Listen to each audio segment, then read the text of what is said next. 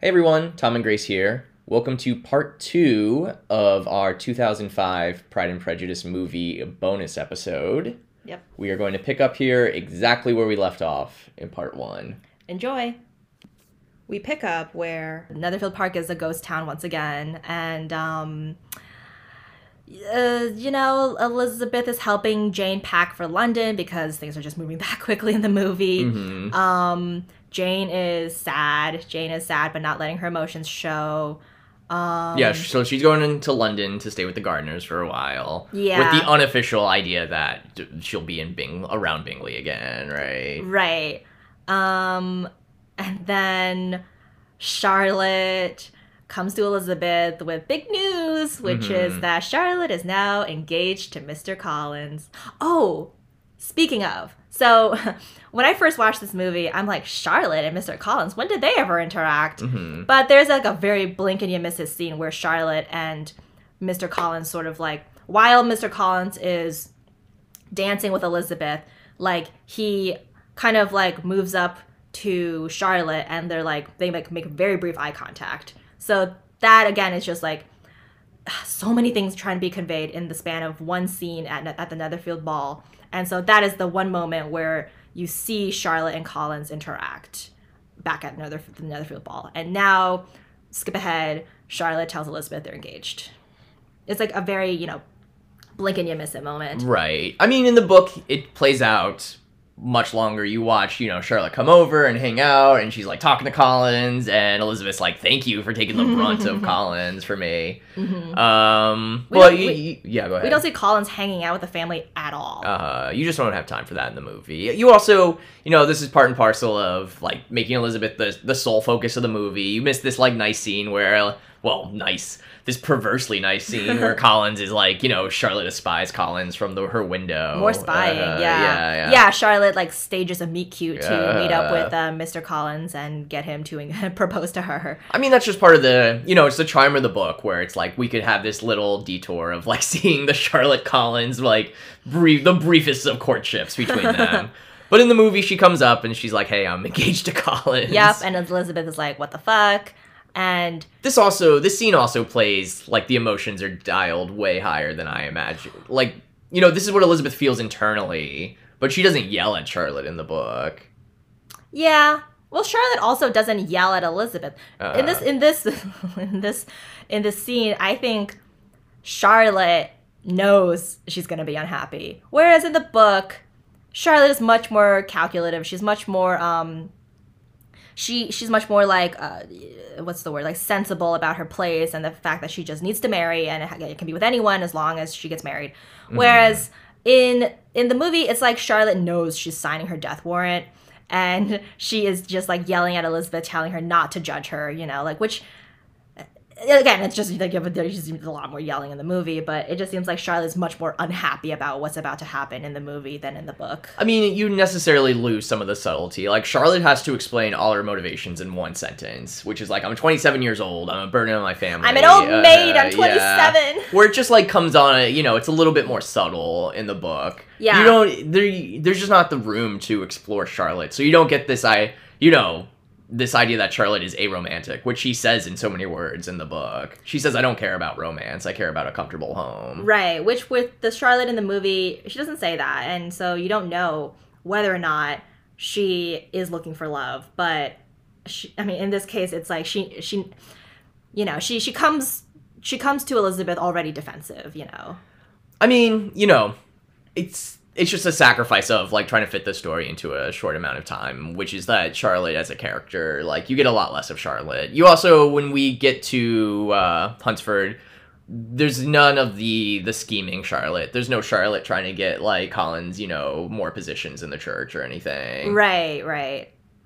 And so then a lot of time passes. We get a nice little montage of what is it, a tire swing? It's not a tire swing, it's just like a random swing. Okay, but she's like going in circles, and you see like the barnyard. I do appreciate, this is how the Bennets would have made money. They would have had animals and like a working farm. Yeah, it's a grittier version of period dramas, because a lot of period dramas, like everyone is in silks and like elaborate lace and hairdos, but like no one thinks about it, just how stinky everything would have been. How smelly it would have been to like live near cattle and like and pigs and things like that. It's a nice like subtle signifier of the Bennett's class too. Yeah.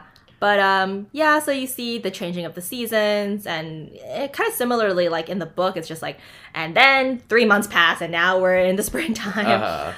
So then we jump to Elizabeth visiting Charlotte, with like her writing the letter in like as a narration point. She tells Charlotte that she'll visit her, and then she approaches Hunsford Parsonage and is greeted by a married Charlotte Collins. Sir William and Maria are not in the movie at all. Right, another victim. Elizabeth goes by herself, which is anachronistic.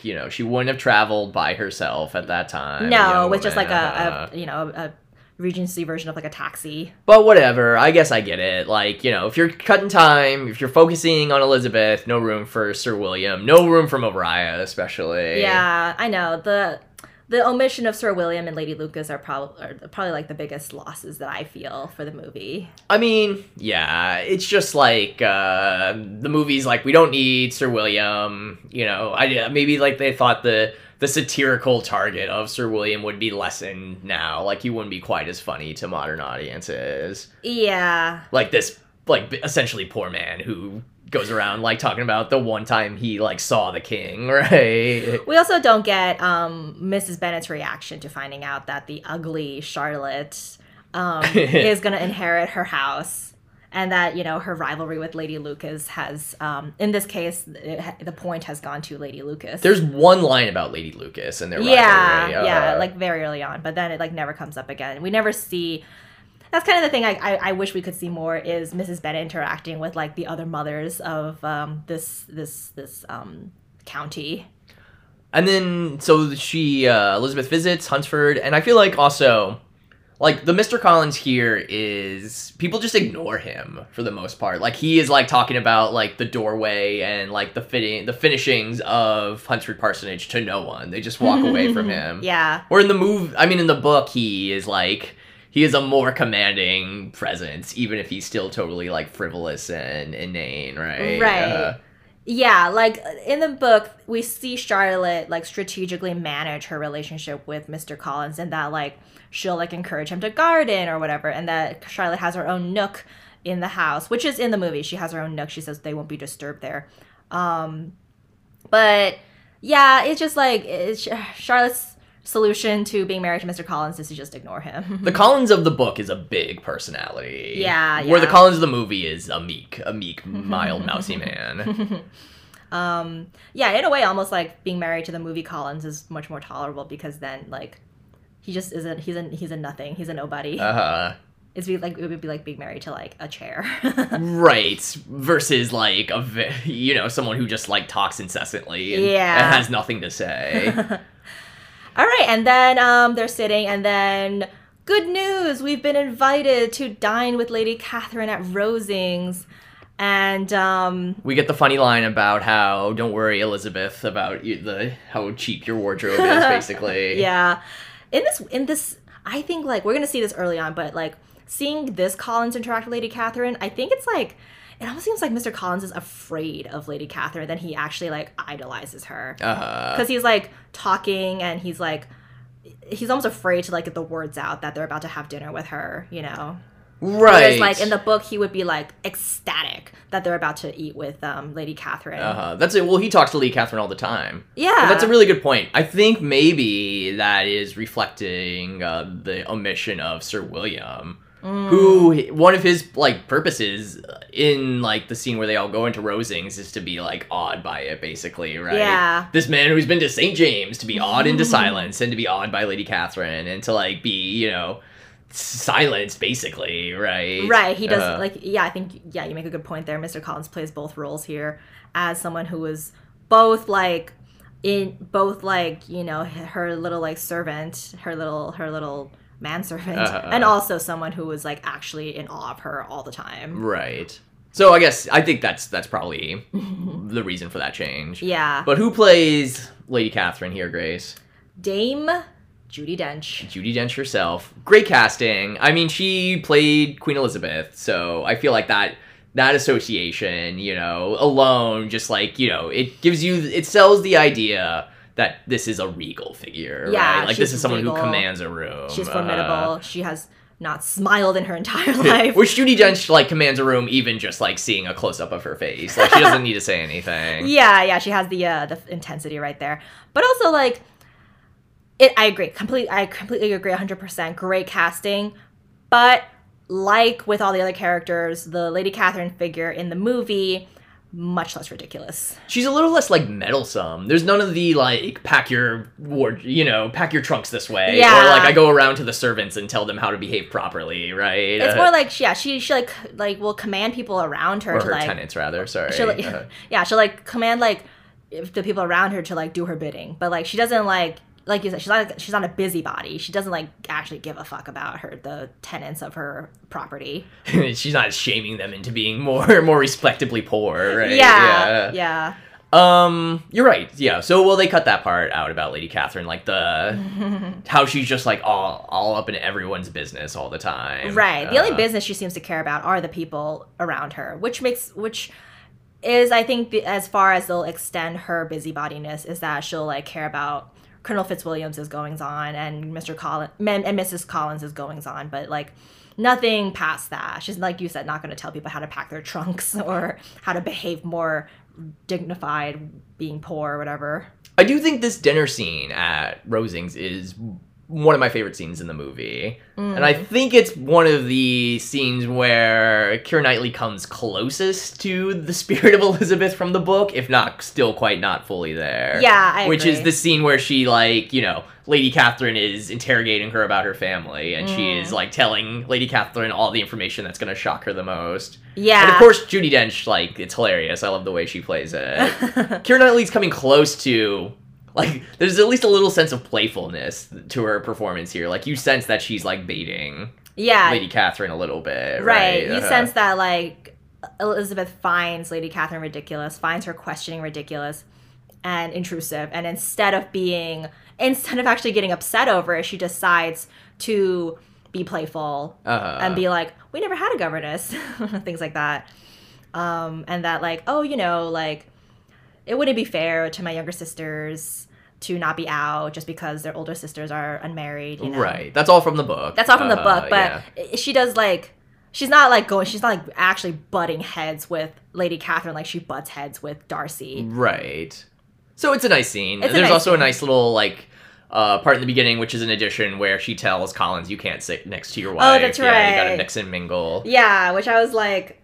I just took it as fact. I was like, oh, I guess if Lady Catherine said it, it must be true. But I think that's also another extension of her, like, getting into everyone's business. That's supposed to show us how she commands everyone around. And it doesn't go into the minutia of she goes around to her tenants. She's not, like, telling, like, Mrs. Collins how to keep her chickens, right? Right, yeah.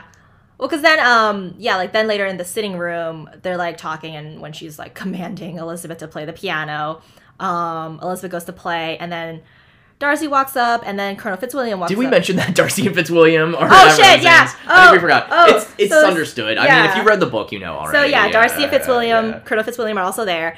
And then, fast forward to the sitting room, or tea room, or whatever. Elizabeth is at the piano, and Darcy walks up to her, and then Colonel Fitzwilliam walks up to them to make small talk. And in the book, Lady Catherine also walks up to the piano. But in this scene, she just barks like, Fitzwilliam, I need you. And he goes back to her. But I think this is a way to preserve Dame Judi Dench as Lady Catherine de Bourgh's regalness, is just like, she's not gonna like get up out of her chair to go watch Elizabeth play the piano poorly. Like, to, like, butt her nose into this conversation. Like, that's not gonna be this Lady Catherine. That's not gonna be in the character of this Lady Catherine. It's just like, it's just more to, like, the power that Lady Catherine has over everyone else. I will say in this scene also, there's probably one of my favorite line readings from the movie where Judi Dench says, when she says, I would have been a great proficient if I could have played it all. Like, she invests that line with this, like, sort of, like, pathos out of nowhere, and I think it's great. It's like there's real, like, regret in this, like, in her reading of that line. Yeah. It's not imperious as you would imagine. That's right. That's like, right. It's not like I would have been a great proficient if I had played. It's like I can't do it. I'm not an actor. But like she invests it with like regret. Like there's a mournful tone in how she reads that line. Yeah, yeah. And when she talks about Anne too being unable to play, like it's a tragedy that both she and Anne can't play herself for whatever reason, but then for Anne because of health issues. It's like like you think she actually does have an appreciation for music and things like that, but then in the tea room, once Elizabeth starts playing, she immediately starts talking again as if she's not there. Well, that's a little bit of a Judi Dench special. I feel like is to take this, a line right from the book that's hilarious and absurd, and to like give it some pathos, to like play it in a different way. Yeah. It's also worth mentioning that Mr. Berg is a lot different. Or not a lot different, but it's definitely a slightly different here. Yeah. She is still, like, quiet and sickly, but the haughtiness is gone, I feel like. Mm-hmm. Yeah, she's like an invalid, Right. You're supposed to kind of, like, feel bad for her because she's also one of the, like, victims of Lady Catherine's, like, wrath, not wrath, but Lady Catherine's like controllingness. It's like Anne doesn't get any lines. She just sits there. Right. She looks like super meek and not even at all like a rival for not that the Anne de Bourgh in the book was a rival, but just like almost like even less of a rival, like just kind of just like sits there and you're supposed to feel bad for her. She gets more to do in the book. Yeah. But anyway, Darcy and Fitzwilliam and Elizabeth are all talking at the piano, right? Mm-hmm. And, Elizabeth informs Colonel Fitzwilliam that Darcy behaved like an ass when he was at Hertfordshire, and basically tells Darcy to take a note from his aunt and practice in order to get better at conversing. Darcy says he's shy, which I think actually Matthew Macfadyen does a good job of selling the shyness, right? Yeah, like everyone, like everyone gets a much more, sympathetic character in the movie, including Darcy. Darcy is like much less proud and haughty, and you can see a lot of it comes from like his inability to converse with people. Right, he's shy. Maybe I don't quite get like the social awkwardness I do see in Darcy so much in the book, that maybe, he's still like a commanding presence, so yeah. I don't know. I think it's like more of a shyness of like passion kind of. Yeah, in the I'm movie. really trying to think of like, well, maybe I don't know. You're right. I'm trying to think of like possible examples of where his like a social awkwardness comes through, but yeah, hard to think of any really right now. Okay, but anyway, so they have this conversation. He's like, I'm shy, and Elizabeth's like, well, maybe you should practice more. Yeah. Okay. And then cut to Exactly. Yeah. Next scene. Elizabeth sitting by herself, writing a letter in Hunsford Parsonage, and then wham! In comes Darcy. Well, this is supposed to be him being a little awkward. He's like, here I am, but I don't really know what to say now. Yeah, right? he like storms in. Elizabeth is surprised. We all are. That also wouldn't have happened. He wouldn't just be able to like storm into her room. Right, like a servant would have told her that he yeah. was coming or something. And here's with the awkwardness, I think. Here's where Matthew Macfadyen does a good job conveying the awkwardness. Like, Elizabeth is trying to goad him into saying anything, and he is having a hard time. He's like fiddling with his riding gloves, and the best he can come up with is like, this house is great, like my aunt did a lot of stuff to it, which I think isn't straight out of the book. And then Elizabeth has the line of like, she could not have bestowed it on a more grateful subject, which is meant to be a joke. And right, Darcy, of in course, reference to Collins. Yeah, Darcy, of course, doesn't pick up on it, or he's just too nervous to laugh. And then I think he hears Charlotte coming in, and then he leaves very abruptly. It's bye. I like this abrupt close-ups that you see in this movie sometimes. It's kind of like, it's almost like French New Wave a little bit, like disrupting the mostly fluid moments of the camera. I feel like you get one of those like abrupt close-ups when Darcy first comes into the room here, right? Yeah, I think I know what you're talking about. Yeah, that's a cool like camera trick that they incorporated. Right, it kind of like, makes you feel unstable for a second. It's like there's a disruption is happening. Yeah, right? And it's meant to be, exactly. It's meant to disrupt the flow. It's meant to be like awkward to kind of reflect the awkwardness of this interaction. And then, yeah. So that is, in the book, we see, Darcy come and, like, sit with them a while and be quiet and not say much. And Elizabeth's like, what is he doing? And so that's the purpose that this scene is serving. Mm-hmm. That, Darcy is... practicing. He's practicing, oh, yeah. and he's awkward, and it tells us at least that Darcy is actually very interested in Elizabeth to the point where he will just show up uninvited and want to talk to her one-on-one. It's also showing, and I think we talked about this in the book too, that Darcy is willing to listen to Elizabeth and take instruction from her. That's right. And then what happens? Then there's the scene, your favorite scene. I talked about this a lot just because I am intrigued by the idea of a Collins sermon. Mm-hmm. So I think we go to then the church where Collins is delivering his sermon. He's awkward and bumbly and surprised, not at all like a charismatic preacher ought to be, I feel like this is the movie Collins that would be awkward and bumbling in his sermon. I do believe that the book Collins would put people to sleep with his sermon, but I think he would be, I think he is a better speaker. Just based on, the huge affluent, speeches he gives throughout the book. Yeah. I do think he would be able to, give a speech without stumbling all over it. Would it be good? Would it be interesting? Probably not. No, would it be interesting? I don't think it would be very Christian. I can't imagine, what passages in the Bible Collins would even want to talk about. Yeah, he would be saying something and then be like something about how great God is, much like Lady Catherine, or something like right. that. Oh, that's actually kind of a missed opportunity that he doesn't name check Lady Catherine in his sermon. Well, the thing with this Collins is, he's not really idolizes. He doesn't really idolize Lady Catherine. It's kind of in awe / fears her. So it wouldn't quite be in line with this version of Collins to preach the house of Lady Catherine. It's more just this Collins is much more devout. He's much more devout, and so even if his sermon is awkward and stumbly, it at least is in adherence with probably the principles that he follows with the church. Whereas the book Collins is 100% not a Christian. The book Collins can barely go 4 or 5 sentences without talking about Lady Catherine. Yeah, or tithes. Or the tithes that he collects.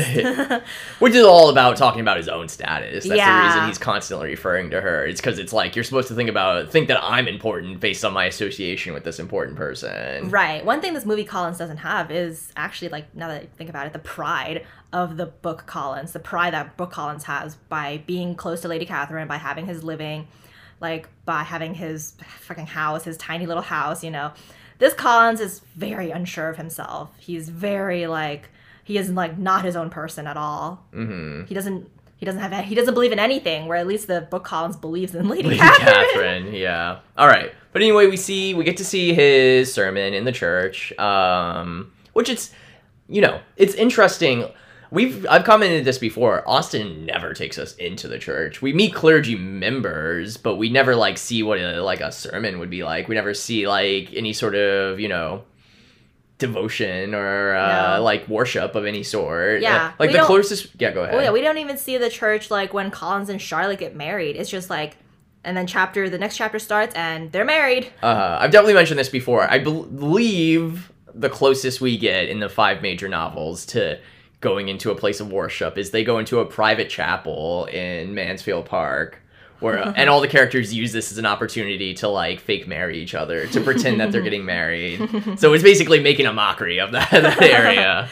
All right, but anyway, yeah. So I guess this plays a little similarly in that no one is listening to the sermon, but rather talking about all the drama that's going on in the story, right? Well, there's the bit in Collins when he accidentally says intercourse instead of the intercourse of friendship or something like that. That's more of his sexual repression. Sexual repression, coming through. Right. This is not a Collins that's getting laid. There's also, I think, in the like when they first arrive at Hunsford, Colin says, it's like a fit house for any lady. Like I think he says that to no one too. Right. By the time he's done with his little monologue, like the ladies have left. He's so more pathetic in the movie. Like he's pathetic in the book, but like you don't feel sorry for him because he's odious. Right. He's not. Yeah, exactly. He's not odious in the movie. He's not an odious person. He's more just pathetic. Yeah. Pathetic and pathetic. Okay, but while we're in the church, Fitzwilliam and Elizabeth are talking. So the little bit is preserved of like the Fitzwilliam-Elizabeth dynamic here in the movie. It's cut down on, but right. There's no flirtation between Fitzwilliam and Elizabeth like in the book. There's mild flirtation going on in the book, but that's just how charming Elizabeth is. But in this in the movie, like Fitzwilliam he's played by like an older, like less handsome man. And so there's just like zero indication that there's anything going on between Fitzwilliam and Elizabeth. Well, he's less handsome in the book too. Yes. Yeah, but he really drives it home in the movie, kind of. Yeah, this is like not a potential mate for Elizabeth at all. Like not even someone for Elizabeth to flirt with. It's just he's just a plot convenience. Exactly, it's a plot device. He's the one who tells Elizabeth that, like Darcy is the one who separated Bingley from Jane. And he tells her this in the church, and then of course Elizabeth looks right at Darcy right after this. I do like the shot. It's like, close up on Darcy, and then he looks up at her, and then it's like the camera zooms to like Elizabeth, and it's a close up on her, looking away, and then bam, cut to her running in the rain, running away in the rain, because of course we need a rain scene, because rain scenes are they're baptisms, they're like rebirths. So I think like having with this confrontation in the rain is a good. I mean, it's not good. It's a contrived and overdone. Oh, it looks nice. Don't you want your dripping wet like hero and heroine? I mean, yeah, of course you do. But I mean, the biggest subversion is that it's like she still turns him down. Yes. Right. Yeah. You have this romantic setting, and it's still like a refusal of the proposal. Mm-hmm. Okay. Yeah. Well, so let's talk about that. I mean, well, this is a scene that, like you said, goes from inside to outside. We are not in the little humble parsonage. We are in a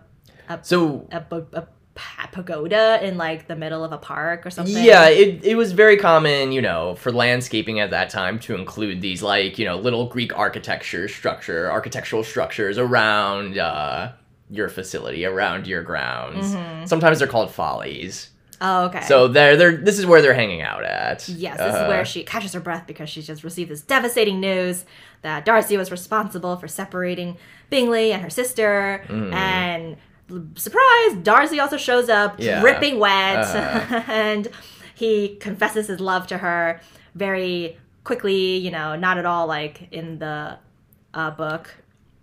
We could go line by line discussing the differences, but we're not going to do that. It's just... Oh, we're not? he kind of just blurts out that he loves her. I feel like one of my problems with this scene is that it doesn't quite sell how much of a shock this would have been to Elizabeth. Like, this is coming out of nowhere, this proposal. Elizabeth had no idea that Darcy was even could tolerate her, right?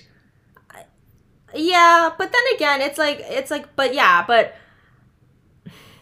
us reading the book, we can tell that Darcy, like, what makes you say that like it doesn't look like it's out of nowhere? It just doesn't seem like she's that shocked to like get this proposal out of nowhere. Oh, I see what you mean. Like, it's in the performance. It just she doesn't seem like blindsided by this proposal from a man who she thought like didn't like her at all. Yeah, I guess you're right. I think, you could argue that it's just that she has already received surprise news about the Jane Bingley situation, I guess, maybe like. I mean, if anything, that news should make it more surprising that he would then turn around and propose to her no, you're himself. right. The surprise doesn't come through. You're right. It's back to the default like irritation and anger towards Darcy that Elizabeth has for some reason. Well, not for some reason, but in this case. I think the Darcy proposal is also softened. Yeah. It's like brutal. It's brutal in the book. It's He really goes through all the objections he has with he her. like straight up like gives her like his like was like 95 theses about why this is a terrible match and how he is like marrying beneath him. But I mean, I get it. In the movie, it's supposed to still be like wrought and romantic, even if it's like an argument about who behaved more inappropriately. But okay, so yeah, they do the proposal. It is very visually like stimulating. It's nice to look at. Although I do miss like, you know, the thing I got from the book is that you know, Darcy's in this little room in this little parsonage and he's like barely fitting into it. He's so out of place. Yeah. Well, I think the problem is this is the only proposal we get to see between Darcy and Elizabeth. So in that way, I think the movie is like, we got to make it count. Even if they're arguing, even if it's a terrible proposal, it still has to be cinematic in some way. And it is cinematic. Yeah, so it can't be like Darcy, like the tall drink of water that is Darcy crammed into a tiny room, a tiny clergyman's house, you know. So for that, I get it. But, okay, back to like the actual like what he actually says. It's all very, very rushed, you know. It's like I like the banter between the two of them. I think I like the they do have really good chemistry, I think. Like Matthew McFadden and Keira Knightley, they have great chemistry, and so the back and forth with them talking over each other, I think it really works in this scene. But it's just a lot of the criticisms that Darcy had, the specific criticisms and the reasons why it's a bad marriage doesn't really come through in the scene. Like, yes, he is stating them, but it's not like we're really paying attention to what they're saying. Maybe that's part of to its detriment. It's almost too pretty. Yeah. It's like it's too beautiful for a rejection of a bad proposal. Yeah, know? Exactly. Yeah. Like he goes through the motions of listing everything, but I mean, and then she also has she brings up Jane and Wickham and things like that. But it's just like, again, it's just like we're just sort of witnessing their banter more than we are actually hearing what they're saying. Like, we know by the end of the scene, Elizabeth is gonna say no and Darcy's gonna be upset. Like, that's all we know. We know that they don't get along. We know they're gonna fight, and we know that Elizabeth is gonna reject him. Like, the actual like the nitty gritty details of it almost like are unimportant, because we just know it's not gonna happen. It doesn't matter what they say. We know it's not gonna happen. At least not in this scene. So yeah, we do lose a lot of. Well, then again, it's also just a way to soften Darcy. We don't really want to look at Mr. Darcy as like this proud man who thinks he's marrying beneath him by proposing to Elizabeth, who's going against all his better like judgment and proposing to Elizabeth. Right. He doesn't. Yeah, he talks about him, but not so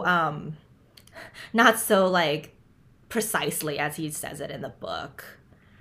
It's also like that shock, like the blindsiding feel I was talking about. That's hard to convey only through visuals too. Yeah. Okay, do you have more to say about the proposal, or should we move on? That's about it, you know. I mean, it's a beautiful scene. It's a stunning scene. It's still one of my favorite scenes of the movie, even though it doesn't quite make sense, but I still really love it. But we can move on. Okay, all right. Well, so actually I said there was only one, but there's actually at least 2 instances now of moving a scene inside. So the proposal was moved outside into the rain. And then they cut the scene where Elizabeth is walking around the grounds and Darcy like comes up to her and hands her the letter and walks away. In the movie, Darcy just bursts into Elizabeth's room at Hunsford and like drops off the letter. He doesn't burst in. He like walks in. Okay. Oh, I know. He walks in, he drops off the letter. She is like in her pajamas. And it's that wouldn't have happened also. No. It is a nice like little bit of business, like Elizabeth like spying Darcy off across the field and him like coming up to her. But, you know, I get why they cut it. You got to keep this thing rolling, right? Yeah. Plus, I think, like, I don't know. I get we'll talk about it when the other indoor scene comes up, but it's much more intimate, you know? It's to have a set indoors. It's much more intimate. Whereas, like, I feel like, you know, with the proposal, the botched proposal, even if it's bad, it's still, like, grandiose and, like, you know, like very like almost like Shakespearean, like, and it's like taken outdoors. It takes place outdoors because it's almost like it's under the eyes of God in that way. Like it's like the irony of like a proposal rejection rather than a wedding taking place under the eyes of God, under the welkin. Yeah, exactly. In nature, you know. Okay. So he gives her the letter, and then he rides off on his horse. Very, very Byronic looking, Yeah. galloping away through the woods on his horse. And we get a very, very condensed version of the letter, which is just that he tells her about Wickham and Georgiana, and then regarding Bingley, in the same way that in the letter, he does write a lot just to say like, I don't regret it, I did it for a friend. Some of the lines from the letter are moved to his proposal, to like the argument that ensues Yeah. after. The line about how, you know, your family is an embarrassment, even sometimes your father, excluding you and Jane. Like that's from the letter that's moved to the proposal. You're so right. There's a little bit of, you know, they play around with it a little bit there. We don't want to, it's fine. We don't want to hear a whole long voiceover of him reading that whole letter. No. It gives you the basics. Yeah, this is what happened with Georgiana and Wickham, and here's what I thought with Jane and Bingley, right? As much as letter writing is, you know, important to the plot of the book and was how women many times just like that's how they live their lives is through letter writing, it's not very visually interesting for a movie.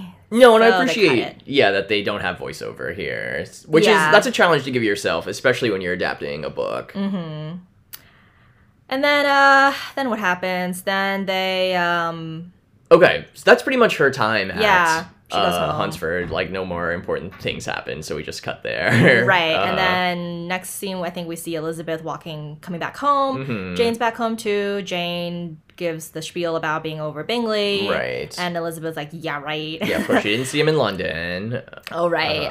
The Gardners are there. Yes, and the Gardners are at Longbourn because they've returned Jane home. They are childless in this movie. They have no children. They're childless and have aged up like 30 years. Well, at least Mrs. Gardner. Mrs. Gardner is no longer the younger wife, who's like a more of a peer to Elizabeth. Well, I think it's because they want Mrs. Gardner to almost act like another like a maternal figure. like a maternal figure, yeah, like the maternal figure that Elizabeth never had. But also just like, I think they just didn't really want to address the like weird, the unusualness of like having such a young aunt. You know, like you think, oh, an aunt should be closer to like Mrs. Bennet's age, so we're gonna age her up. It would require like some explanation, of which it's easy to do in a book, but it's hard to do in a movie. Right. And so they're talking, and Lydia bursts into the drawing room or whatever. Kitty, sorry.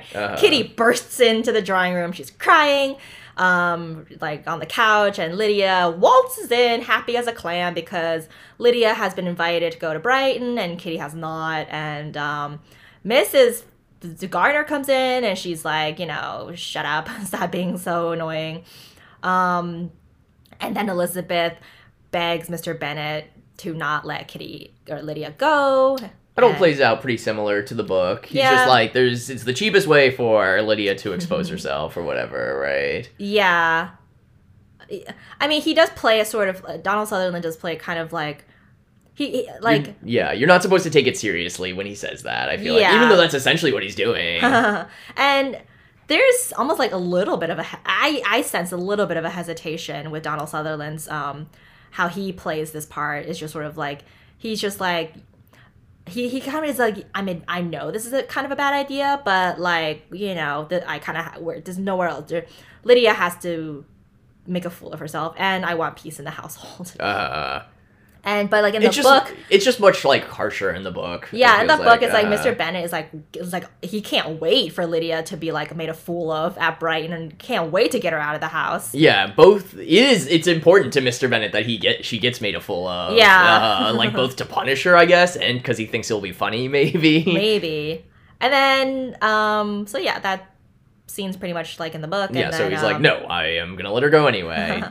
And then they're like in the kitchen now, and then Elizabeth is there, and the Gardners invite Elizabeth to the mountains with them. Mary's also in the scene, but they conveniently ignore her. Mary gets my favorite line, which is, "What are men to rocks and mountains?" Because it is a little preachy. It's a little extracty to be like, "What are men to rocks and mountains?" I guess so, but it's important it's like a thought attributed to Elizabeth that's coming at a moment when she's just turned down 2 bad proposals, right? Yeah, but we also don't get the depressed, like, cynical Elizabeth in the movie. Like, in pretty much the whole second part, Elizabeth is, like... very cynical. She's very cynical. Yeah. She's very sad. She has, like, given up on humanity. Starting with... I mean, the proposals are a part of it, and learning all this info about how Darcy broke up Jane and Bingley. Yeah. But I think the Mr. Bennet sending Lydia to Brighton kind of, like...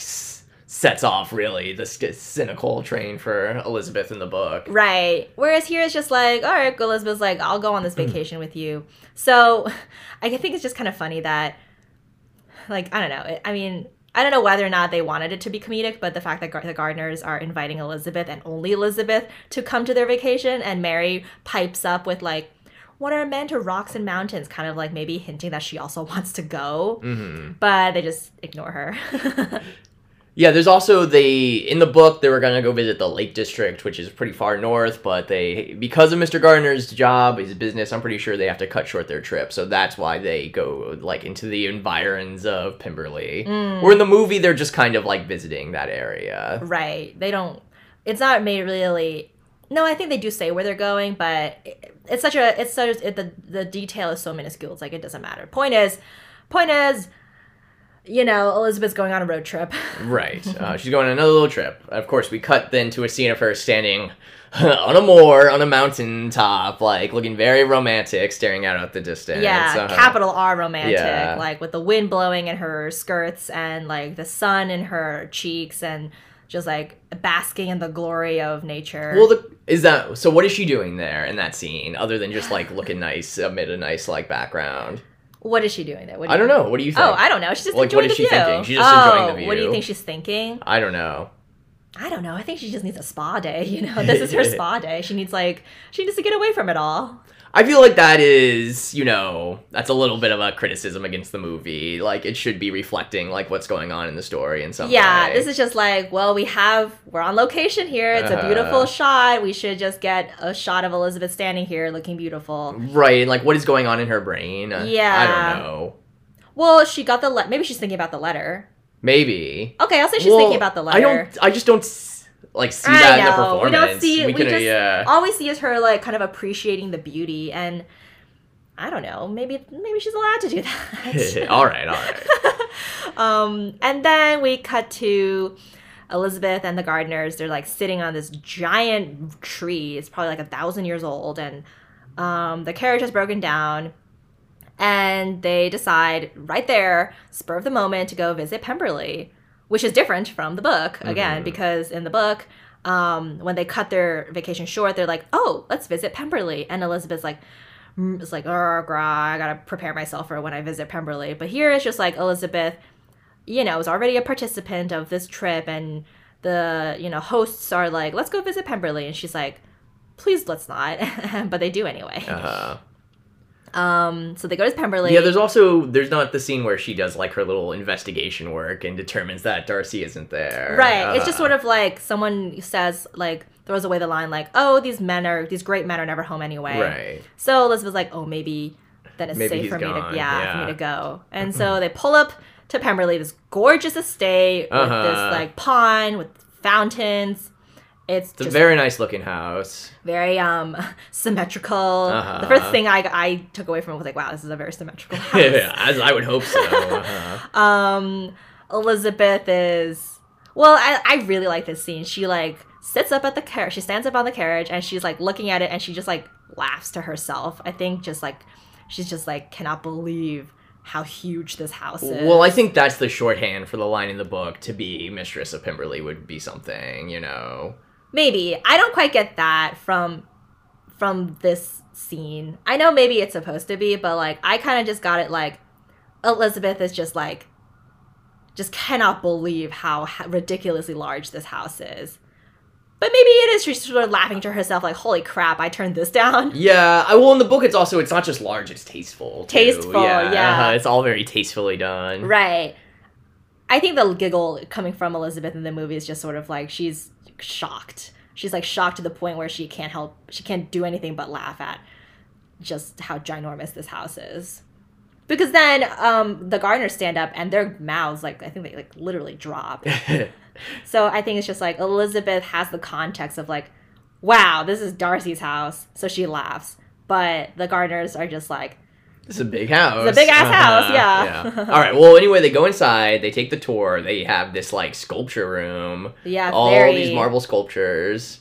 They replace the scene where she sees Darcy's portrait, where she sees Darcy's bust. Yeah, I think the sculpture room or whatever, I think I like the change. It's way more dynamic. It's cinematic. It's dynamic. It's like, yeah, and it's more romantic. It's more like, and you know, the fact that he's like carved out. It's like he's of marble. He's like this 3D figure in front of her rather than just like a 2D portrait.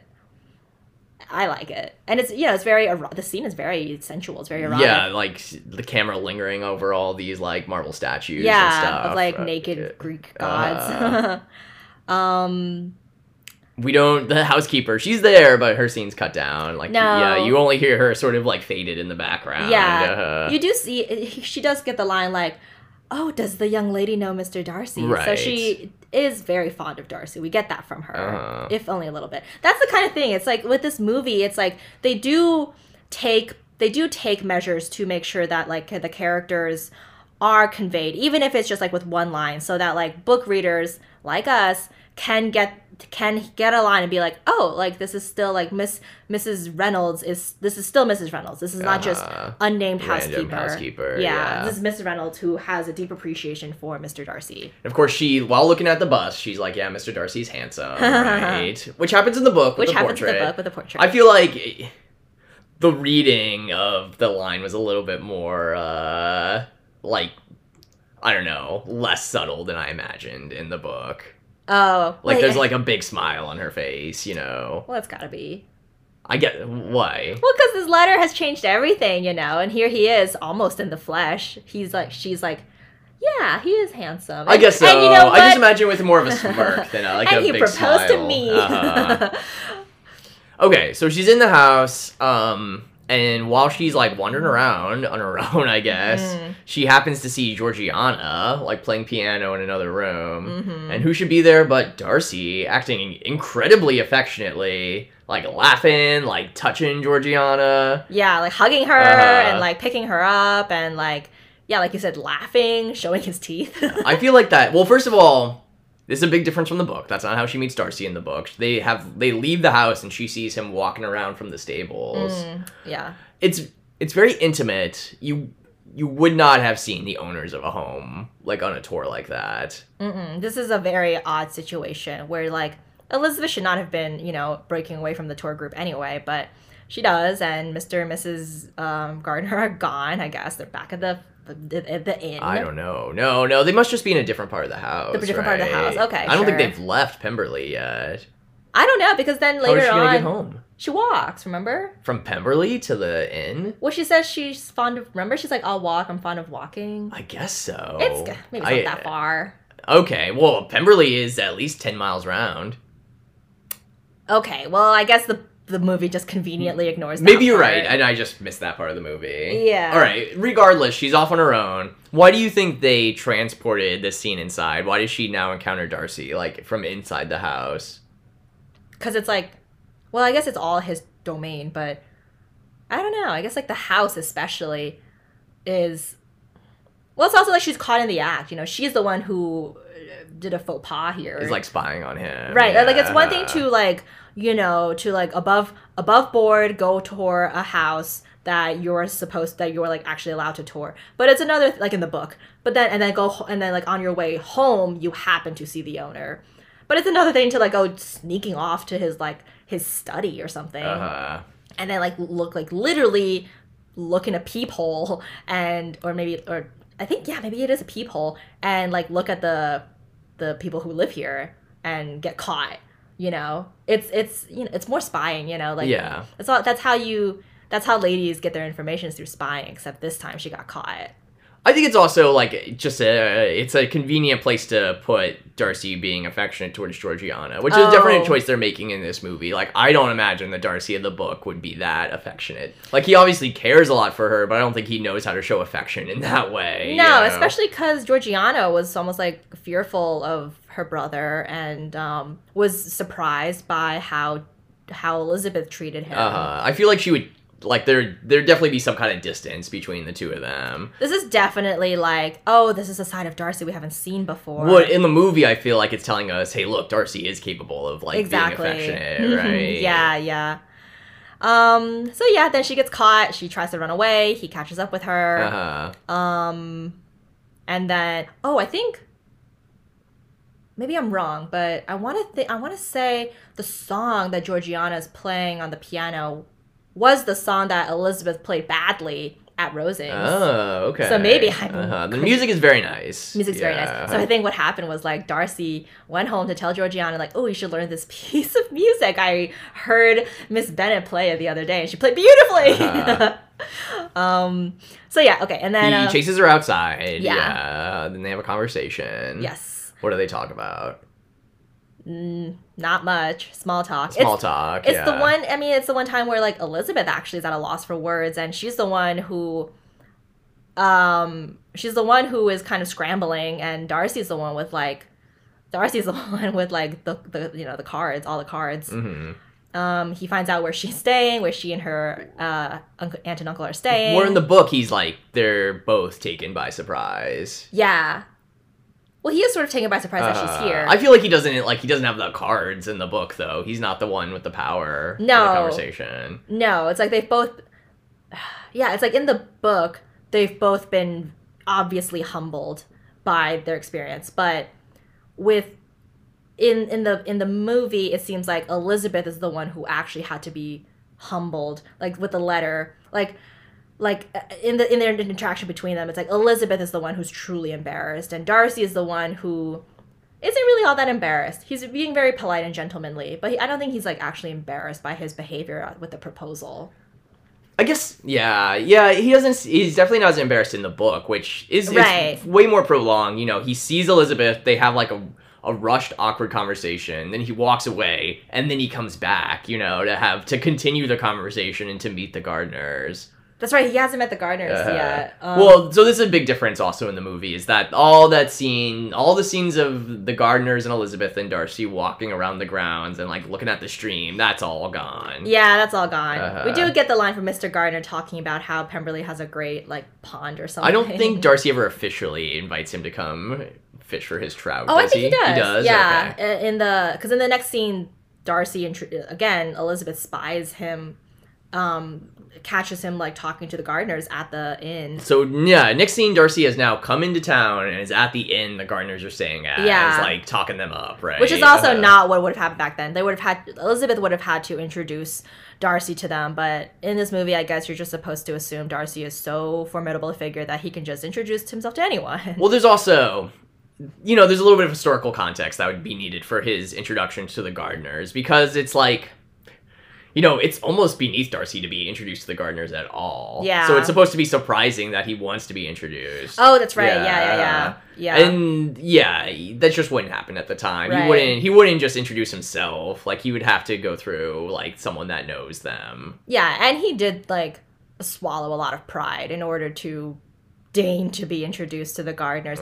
Whereas in this movie, it's just like, meh, he's just treating them like whatever. Like, yeah, he just comes up to them at the end and starts having like a friendly conversation with them. And what happens, and what do we find out in the conversation is that Darcy has invited them to dine with them at Pemberley. Mm-hmm. And in addition, he wants to introduce his sister to Elizabeth. Right. So that's what happens. Later, they go back to Pemberley, and Elizabeth meets Georgiana, and Elizabeth meets Georgiana. Georgiana is like ecstatic to meet Mr. Darcy. Not at all like the Georgiana in the book. That's another deviation they took with Georgiana's character. She's not like quite as like meek and fussy, I feel like. No, she's not like in fear of her brother or in fear of like messing up in society. it's just like she's just like a sprightly, spunky girl, teenage girl. You know, they take away some of her character, but I think it's just like they're like, you know, we're so deep in this narrative, we're not gonna start going into the insides of Georgiana Darcy, right? Right. Oh, and there's also like, I mean, there's also like in the book, there's like huge scenes cut away with like Miss Bingley hanging out with No them. more Miss Bingley. No more Miss Bingley. Sorry. No more Darcy telling Miss Bingley off. We lose Oh, that yeah, scene, sorry. unfortunately. No room for it. We don't get that. But yeah, like, I don't know, there's some mild flirtation going on between Elizabeth and Darcy, and Georgiana notices, and she's happy about it. And then I think here actually is where Darcy invites Mr. Gardner to go fish with him. But that's just like, again, like such a throwaway line. And then later on after this scene, Elizabeth gets a letter.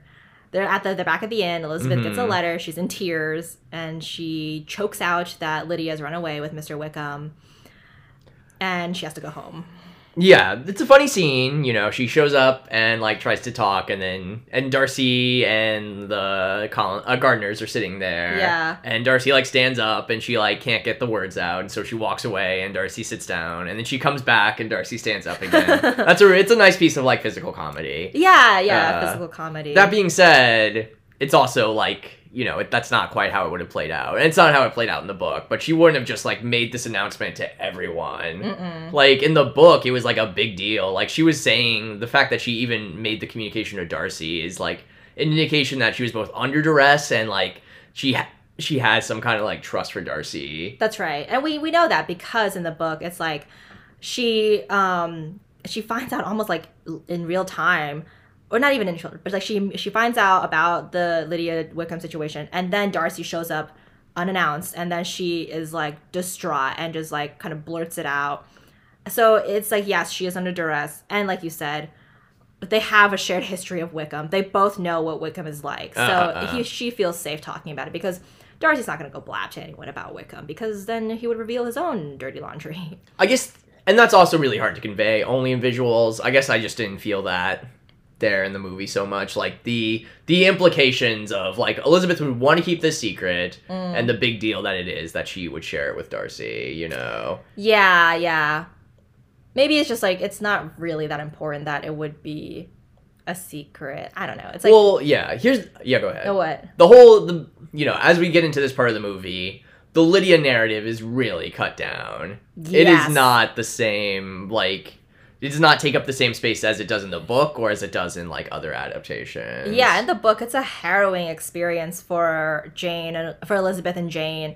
And, like, they can't do anything. All they can do is sit around Longbourn and wait for their father to write. And he doesn't fucking write. And then the gardeners get involved. And and then there's the whole scene of Mr. Bennett, like, doing his detective work, trying to find them. The whole, like, offstage scene, you know? Yeah, there's no real...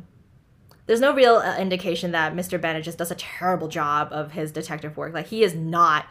He is completely useless in his search for Lydia. Whereas, like, in the movie, it's like you blink and you miss it. Like, oh, and she's back, but we're getting ahead of ourselves. Honestly, I feel like this is, if they did add another half hour, this would be the place to put it, you know? To really let this play out a little bit more. Right, yeah, exactly, like raise the stakes a little bit. Well, it does play out in the BBC series. We do see some Detective Darcy in action. The BBC, I mean, it's the nature of the miniseries, is you have a lot more room to do that kind of stuff. Yeah. Well, let's talk about it. We can keep talking about things they change. Okay. So she gets the news about Lydia and leaves, and she gets back to Longbourn. Mrs. Bennett is in her bed, like on death's door. She is crying, hysterical. You know, she's just like, poor me, poor Lydia. You know, Mr. Bennett's gonna have to fight at Wickham and then be killed, and la la la, and then you know what? They go downstairs and Mr. Bennett's back with news that they found her. I mean, do they even discuss here, like, why they're getting married, where the money is coming from? I think as, like, he has the letter with Mr. Bennett has the letter with him. They read the letter. It's from their uncle, and that's where they discover, or that's where they think they discover that Mr. Gardner has paid off Wickham. Okay. So it's there. It just happens there. really quickly. We just have to, yeah. It's another thing where it's just sort of like it doesn't even matter because no one's watching this period drama to like learn about the finances of marriage. Well, Wickham is, he's softened by omission. Like, there's a lot less of the talk of. I mean, he's still like a child abductor, basically, in this book. But there's no talk about his debts or whatever. Yeah, there's no talk about his debts, about him being like driven out of every town he's been in because of his debts. Right. It's just like, and then Mr. Garner paid off Wickham to marry Lydia, and for like a very little amount of money per year. Does Mr. Bennett say anything about how he wants to pay Mr. Gardner back? I think so. He says something about like we owe him a lot or something like that. Okay. Yeah. And then Mr. Bennett is not put through the ringer in the same way he is in the book in these scenes. No. You don't see the humbling of Mr. Bennett quite so much. No. Because that comes through how prolonged Lydia's gone. Like, you really feel those couple of weeks that she's living in sin with Wickham. They're not really sweating at all. There's also, they do play the quick turnaround of Mrs. Bennett. It's like, oh, I'm great and I'm happy now. But it just is not quite as comical without the weeks of her being hysterical. About like Jane being having to bring her tea up, and Mr. Bennett being like, oh, the parade. Yeah. And then so like you said, Mrs. Bennett is 100% again. She puts on her shawl. She's like, the servants will have a bowl of punch. Mm-hmm. And then she even says, I'm gonna tell Lady Lucas. Lady Lucas, yeah. And then there's that line that you mentioned, which is like, I think she's talking about, she's like, I'm so happy my daughter's married. And then Elizabeth's like, is that all you care about? And then Mrs. Bennett goes, when you have 5 daughters, let me know what you think about. Let me know what's on your mind all the time or something like that. And then Elizabeth's like, she said something like, you have no idea or something like that. And I think that's what you were referring to, like Mrs. Bennett being lucid and aware of her situation. Mrs. Bennett in the book cannot, like, speak for herself in such a clear way, or make such, like, concise arguments. Nor do I think Elizabeth would really, like, try to challenge her just because she knows that'd be a waste of time. Yeah, no, this is a much more lucid Mrs. Bennett, who there is still hope she's capable of being rational. No, she's given an incredible amount of dignity in this movie. And it's mostly similar to Wickham, mostly by omission. Yeah. She's definitely pushed the edges of this movie. Yeah. Well then, so Lydia and Wickham arrive. Mm-hmm. Wickham in his powder blue coat. Lydia is showing off her ring. Mm-hmm. Very, both of them unashamed, walking into Longbourn, eating at the table. Oh, speaking of humbling Mr. Bennett, I think this is where you do see the line about Kitty being like, oh, maybe I'll go to Brighton or something, and then Mr. Bennett being like, absolutely not. It's just lost in like the din of the conversation. So a little bit of him learning his lesson. Yeah, and then Lydia so subtly lets it out that Darcy was at her and Wickham's wedding.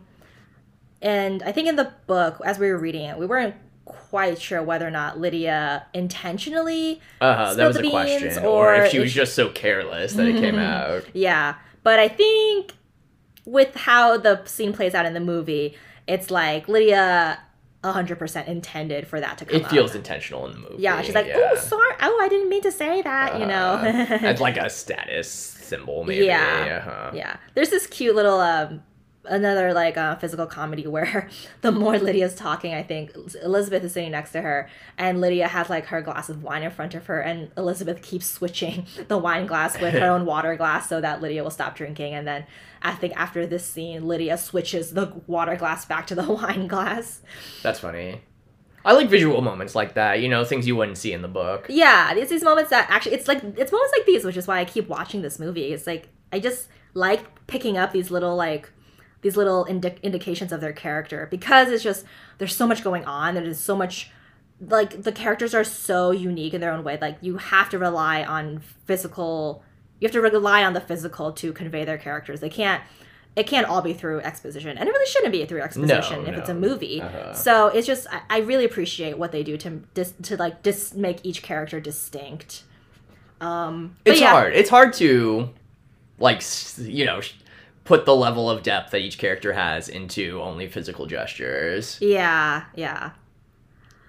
Well, so then they go to his next post. Lydia is shouting goodbye from the carriage, and she's being annoying. Yeah. And it's like a blink and you miss it moment, but Wickham does sort of like pull her down to sit into the carriage, and I think that's just like an indication that it's already off to their unhappy marriage. Exactly. Yeah. Again, you don't get all like the history of Elizabeth and Wickham, but just no room for it here, I guess.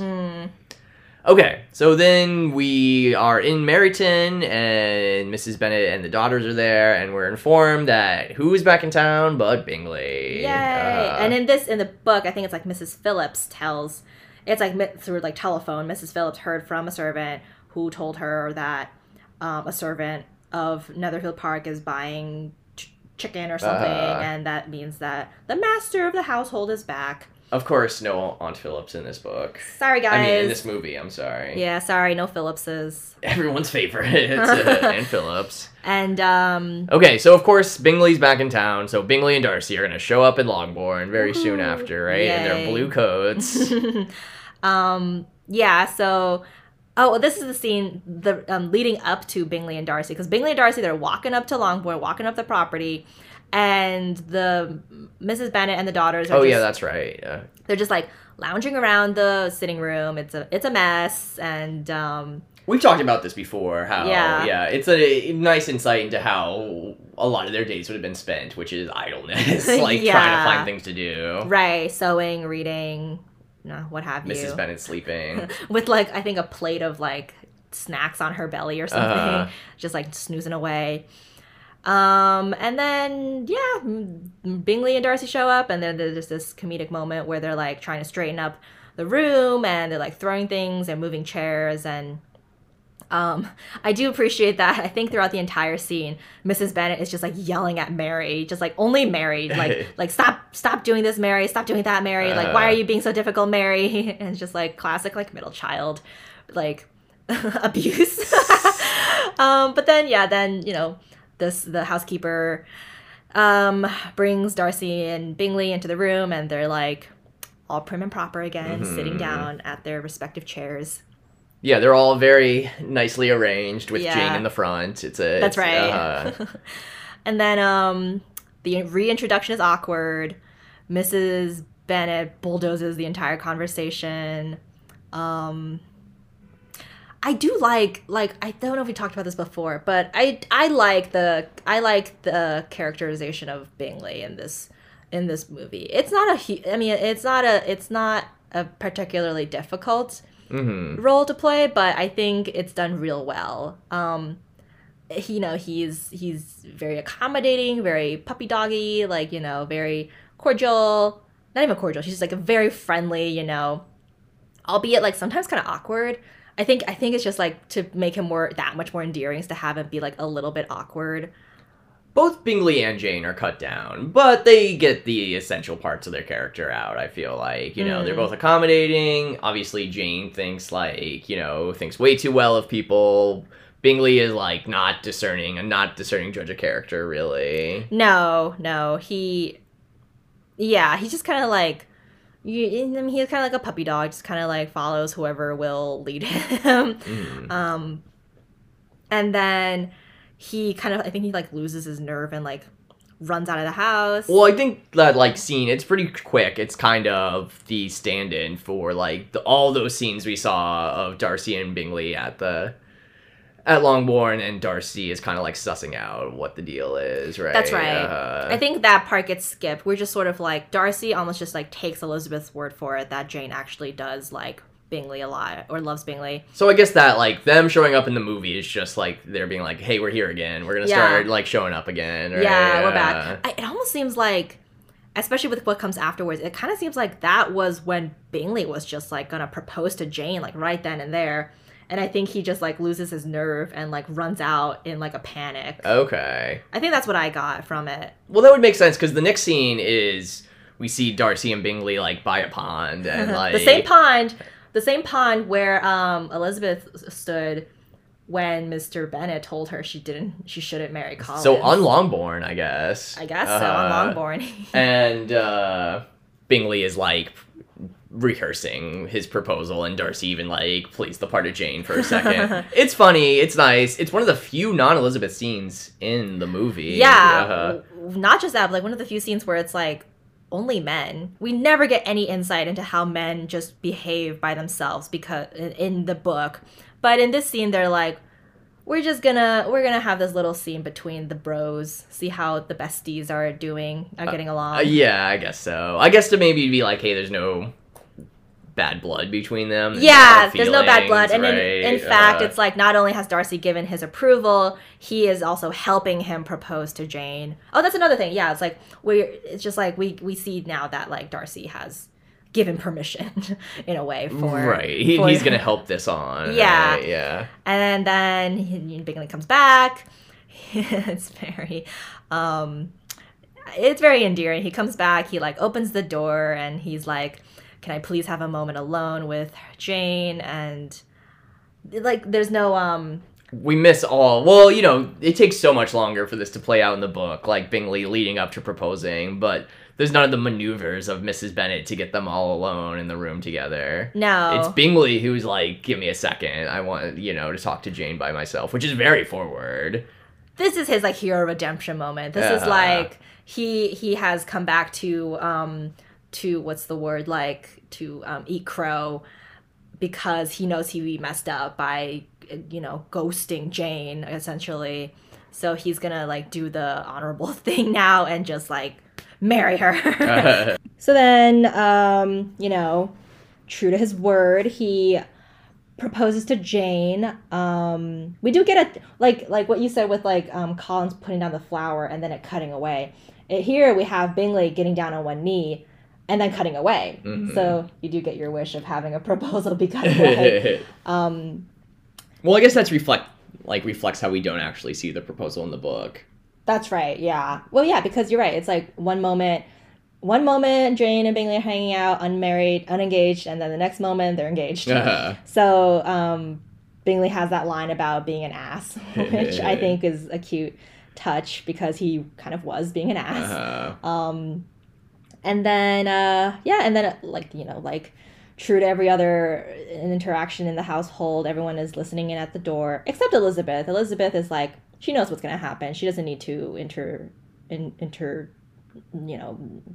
interrupt or whatever. And I think at this moment, it's like she's also thinking about her own proposal or her own lost proposal. Because then it cuts to Darcy looking back at Longbourn, sun-kissed. So many sun-kissed scenes. He's looking back and then he's walking away. Is both the implications clear? Is like, well, there's some unfinished business still, right? There's unfinished business. More engagement that needs to be. Well, the scene is almost like, oh no, like, is this it? Like, is there no chance for Elizabeth and Darcy now? But later that night, don't worry. There's a knock. Well, no, it's not a knock. It's like a bark in the from like the yard, and you hear carriages pull up. Oh wait, well no, we're in the middle of like, well, this is not really relevant, but like Jane and Elizabeth are talking about their engagement, about her engagement, and Jane says something about Miss Bingley being a bitch. Not in those words, but she says something way harsher than is in the book. Yeah. But Elizabeth is similar to the book. She congratulates her, is like, that's the most unforgiving speech I ever heard you give. So we get to see Jane's progression a little bit. We do. She becomes a little more hardened. Yeah. I am like disappointed how cut down the moments are of the Jane Elizabeth interaction. Those conversations are a lot fewer and like shorter. But I like the visual of them both under like the blanket. Yeah. In the beginning, they're like they're talking after the Meryton Assembly. I think they're like talking to covers, like gossiping, like sisters would. And so Lady Catherine shows up in the middle of the night. Yes. That of course is different from the book, but it's like it's changed to show how like domineering and commanding she is. Like that's very improprietous, but it's on purpose. It's like Lady Catherine does not care at all, right? Mm-hmm. She's gonna if she needs some business to get done, she'll show up in the middle of the night to do it. Yeah, right? that's that's also just it elevates the stakes, it elevates the stakes because you know, it's one thing to show up at like breakfast time and you're like, oh, like we have an uninvited guest. It's another thing to be like, everyone's dead asleep and she is going to make you wake up in your nightgown and invite her into your house. Not even invite her. She like walks into the house. Like she owns it. And she's also she is more aggressive here than in the book. In the book, here she's like, I need to talk to Elizabeth right now. In the movie, rather. Yeah. And in the book, she's, like, a little bit more circumspect about it. She, like, comes in, like, very haughty and quiet. It's like, Elizabeth, there's a pretty sort of little woods over there. Like, why don't you take me for a walk, right? Yeah. Yeah, it's an interesting... Because it's, like, it would be more strategic for Lady Catherine to not let everyone else know what's up. But maybe she just thinks like, well, she does think the entire family's in on it. So she's just like, I'm just going to disrupt their life because they ruined mine. Here's one of the things. I feel like these later scenes feel more rushed than the earlier scenes. Like, what we kind of miss in, like, condensing the action so much is all this, all the suspense that's built up of whether Darcy is actually still gonna propose again, right? Yeah. Because, like, Elizabeth, you know, after the whole thing with Lydia, she's like, well, he's definitely not gonna want to be part of the family now. This is from the book. And then when he shows up with Bingley and ignores Elizabeth altogether, she's like, well, this doesn't bode well, right? So I feel like it would add, like, that's how it builds suspense in the book. Like, you're still not sure whether she's really going to get together with Darcy or not, right? Yeah. And that's why it's so surprising when Lady Catherine shows up out of nowhere and is like, don't marry my son-in-law, right? Or my nephew, rather. Right. And it's like, yeah, like, it's like, that is so out of the realm of possibility to Elizabeth in that moment. But here, it's like in the movie, it's like, well, you know, it's just a matter of time before Darcy repeats what Bingley did with Elizabeth, so it's just like a matter of time. But here it's like, we know that in the movie it's just like Lady Catherine showing up is just going to be like one more trial for Elizabeth, right? And then, you know, it's mentioned here, but it's really driven home in the book how, like, she's the perverse fairy godmother, Lady Catherine, like, of making this match happen by trying to destroy it. Yeah. Okay, well, this is the other instance of a scene being moved from outside to inside. This conversation that Elizabeth has with Lady Catherine in the book is they're outside and walking around, and here she is in her pajamas. It's in, like, the sitting room or something, right? The same room that I think Jane gets engaged in. The same room where a lot of stuff happens, but most recently is where Jane gets engaged in. Yeah, well, besides, you know, the obvious fact that it's nighttime, so they should be indoors, not outdoors. Why do you think they moved it to indoors? I mean, I think they wanted it to happen at night, and it couldn't for a lot, and they can't do it outdoors for a lot of reasons. Like, they wouldn't go walking around at night. Right. Maybe, like, they thought it would make Lady Catherine seem more imposing, like she's in this, like relatively shabby house, like this big personage, and she's, like, bossing people around. Yeah. What do you think? Yeah, I agree with that. It's like an intrusion. Like, she's intruding into Elizabeth's life here by being, like, in her home, like her, you know, her safe space. It's supposed to feel like more of an attack. Yeah, exactly. Showing up in the middle of the night, like, walking all around your home, like she owns the place. Yeah, right. Right. So it is, like, more of an intrusion in that way. And so, you know, we know what happened. It's more or less the same thing. Not arguing, but like the battle of the minds between Elizabeth and Lady Catherine.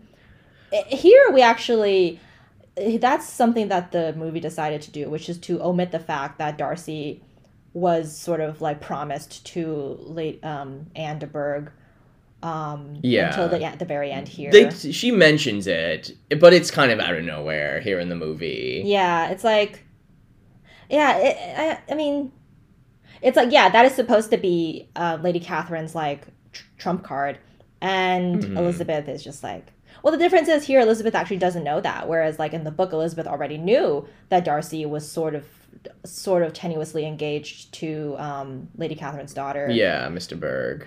So, I don't know, maybe it is supposed to be shocking, like, oh shit, like, Elizabeth really has no chance with Mr. Darcy if he's already engaged, and Maybe we're not supposed to really believe Lady Catherine when she says this. I think my problem with the scene, unlike the scene at dinner, I just didn't feel like it was Elizabeth going toe-to-toe with Lady Catherine. I see. You know, she was obviously, like, contradicting her and saying, no, like, I won't marry your nephew. I mean, no, I won't promise not to marry your nephew, right? Right. But it just doesn't, like, it doesn't ever feel like Elizabeth turns the tables and gains the upper hand on Lady Catherine, which is something that happens in the book, you know? You're right, I think, honestly, it's in the performance. And it's not entirely Keira Knightley's fault. Like, that's how they decided that they were going to make the movie. But, like, what you needed right there was someone who was going to go toe-to-toe with Judi Dench, and it just didn't feel like that happened. I know what you mean, because, yeah, you're right. In the book, it's supposed, you talked about this in the episode where we discussed this chapter, but, sorry if you hear sirens, like, in the beginning of the chapter, Lady Catherine's like, I'm here to make my sentiments known, or something like that. And then at the end of the chapter, Elizabeth's like, you now know my sentiments, please leave. So yeah, it is like, it's turning the tables. It's like, oh shit, like, actually, Lady Catherine is in Elizabeth's domain. Whereas, like, in here, in the movie, it's very obvious that, like, Elizabeth is barely holding her own against Lady Catherine. And there's also, I feel like there are tears in her eyes in this interaction.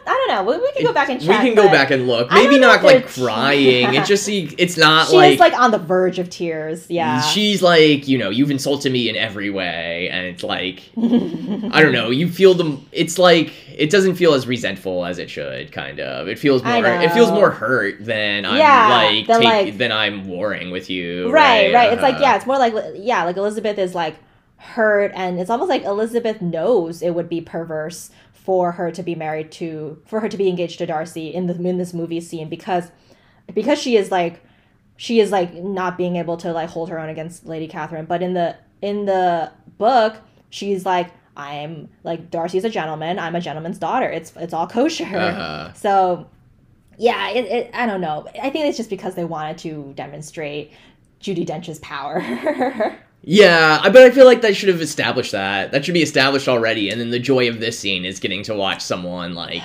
take her on. I know. It's not now that I think about it, it's not a good look for Elizabeth.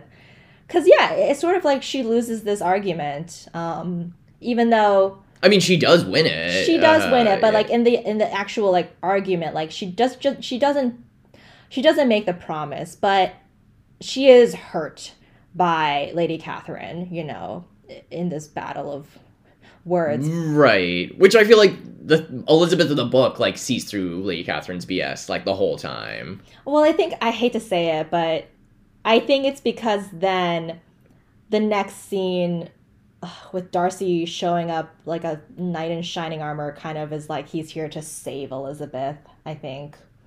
Do you know what I mean?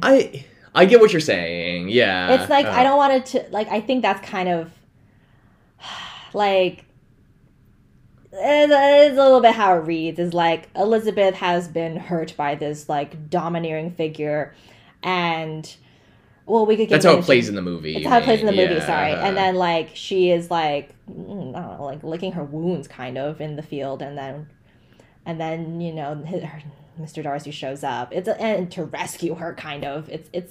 Well, yeah, in the book, it's like, this is a final challenge for Elizabeth. She's got to defeat Lady Catherine now, right? And she does. Yeah, and she does, but... If anything, Darcy is, like, the meeker one in the book, you know. Well, okay. All right, so should we just move on to the proposal? Okay, so yeah. Lady Catherine leaves in a huff, and then... The family's like, what's going on? We're outside once more. They're also listening in. But I guess they couldn't hear what was happening. Not quite. And then they're like, what's going on? And Elizabeth's like, leave me alone. Which I think is, I don't know, whatever. It's just, you're right. It's all moving a little too fast. And she's trying to go to sleep, and she can't. And then she goes outside, goes for a walk, because that's what Elizabeth loves doing.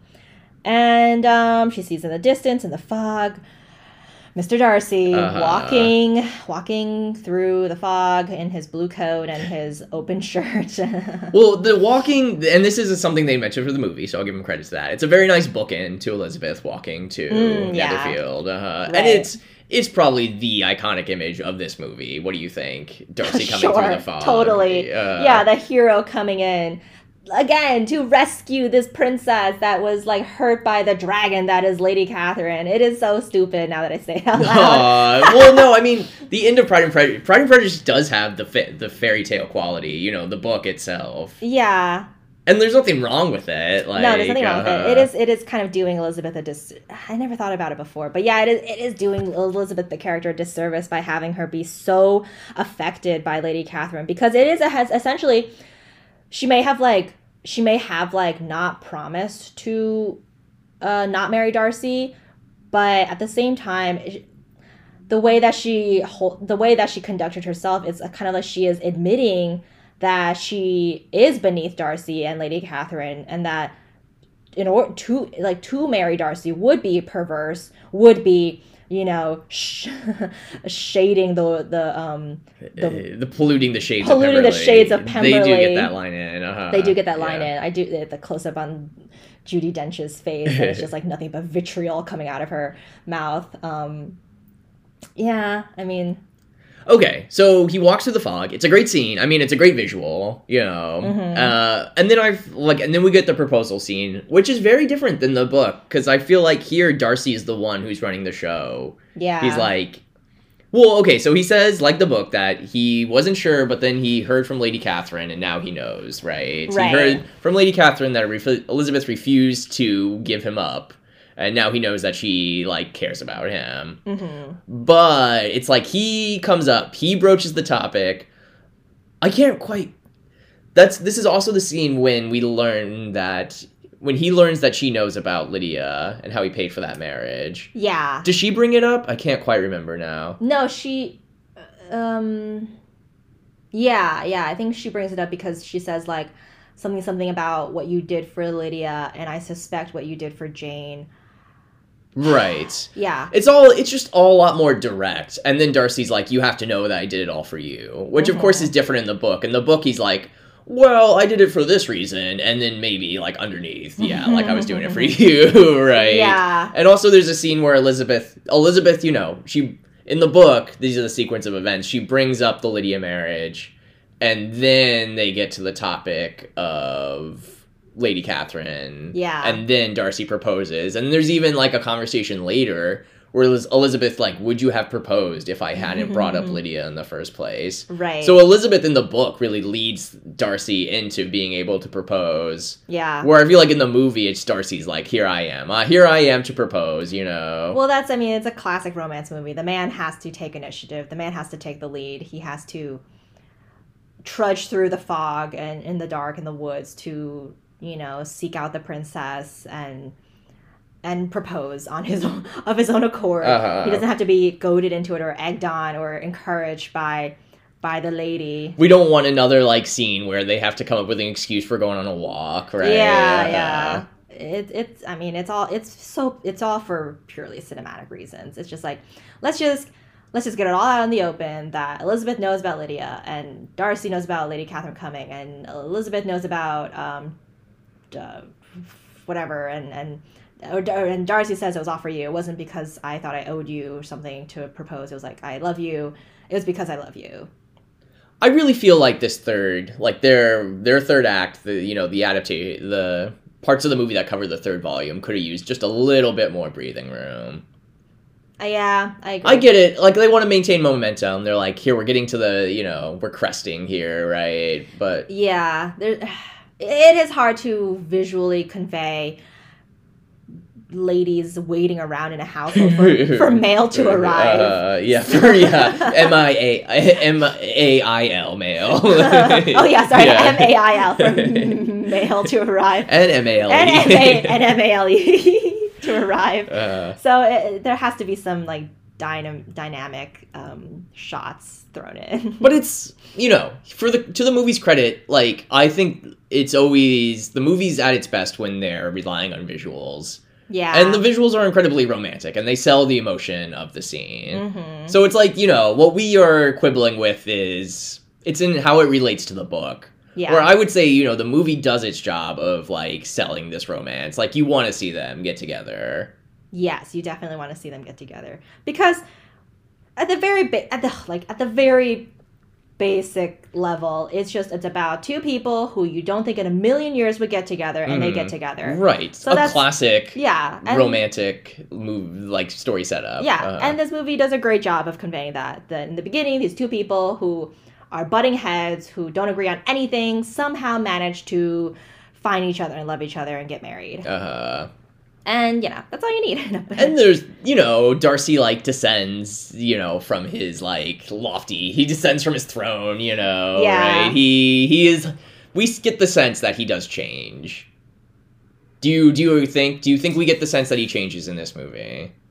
I think that's kind of the problem, is that I don't really get the sense he changed. Well, okay, no, I take it back. I think I get the sense that he changes, not his pride. I don't think he becomes less proud. I think he just becomes less shy of his real, quote unquote, real personality. The thing with Darcy is just that while he was proud, it's just people thought everything that he did, down to his not interacting with people, is because of his pride. But it's actually partly because he's unable to socialize and interact with people. Mm-hmm. And I think that is the only part of him that really changes, is that now he is more comfortable, or at least he'll put in more effort to... I think that's the key. He's in it. I'm sorry to interrupt you. But Darcy of the book, at least, the key is he's got to make an effort, right? Yeah. He's got to make an effort to get to know people better, right? Right. I think the movie does a good job of he has changed now because now he makes more of an effort to get to know people, like the gardeners. But I don't think he becomes less proud, because I don't think his pride really comes through in the movie either. It comes through less. It comes through less, yeah. I think, it's not like his pride in his status. I think it's just his pride in that he's not a ridiculous person, I think. That's where the pride comes from. But I don't think he humbles himself. I think he just, learns how to socialize better. And maybe that's all you need, it's not quite pride. It's just it's in the movie, Elizabeth isn't even all that prejudiced. It's just these two people, one person, I mean, we go back to the original Sin, one person dissed the other lady, and now the whole movie, the whole story is about how do we amend that? How do we get back to the two of them getting together? One person was a little too full of himself, and the other person was a little too quick to write that person off, right? Yeah, that's all it is. That's the only two major actions that we see the characters do in the movie. And then the whole movie is just about them being able to find a way back to each other. It's not about them unlearning how to be themselves. Or the worst parts of themselves. The worst parts of themselves. There's definitely far less of the Darcy walking is the sign of, I'm making the effort. That's right. But there's a lot less of the humiliations. It's important to Austen, even after they get together, to give us those couple last chapters where Darcy's basically put through the ringer with the family. Where he's got to, this is part of the humiliation process for Darcy, to, have to sit in Aunt Phillips's drawing room and listen to her vulgarities, right? I don't even think we get a single scene with Darcy and Mrs. Bennet, even at the same table or something. We don't, like you said, we don't see him being truly humbled. He doesn't have to. At most, we see him engage with the gardeners. And that's because we like the gardeners. We don't get the context of, he is stooping below his status to talk to the gardeners. It's just he recognizes the gardeners are good people, so he talks to them. Right.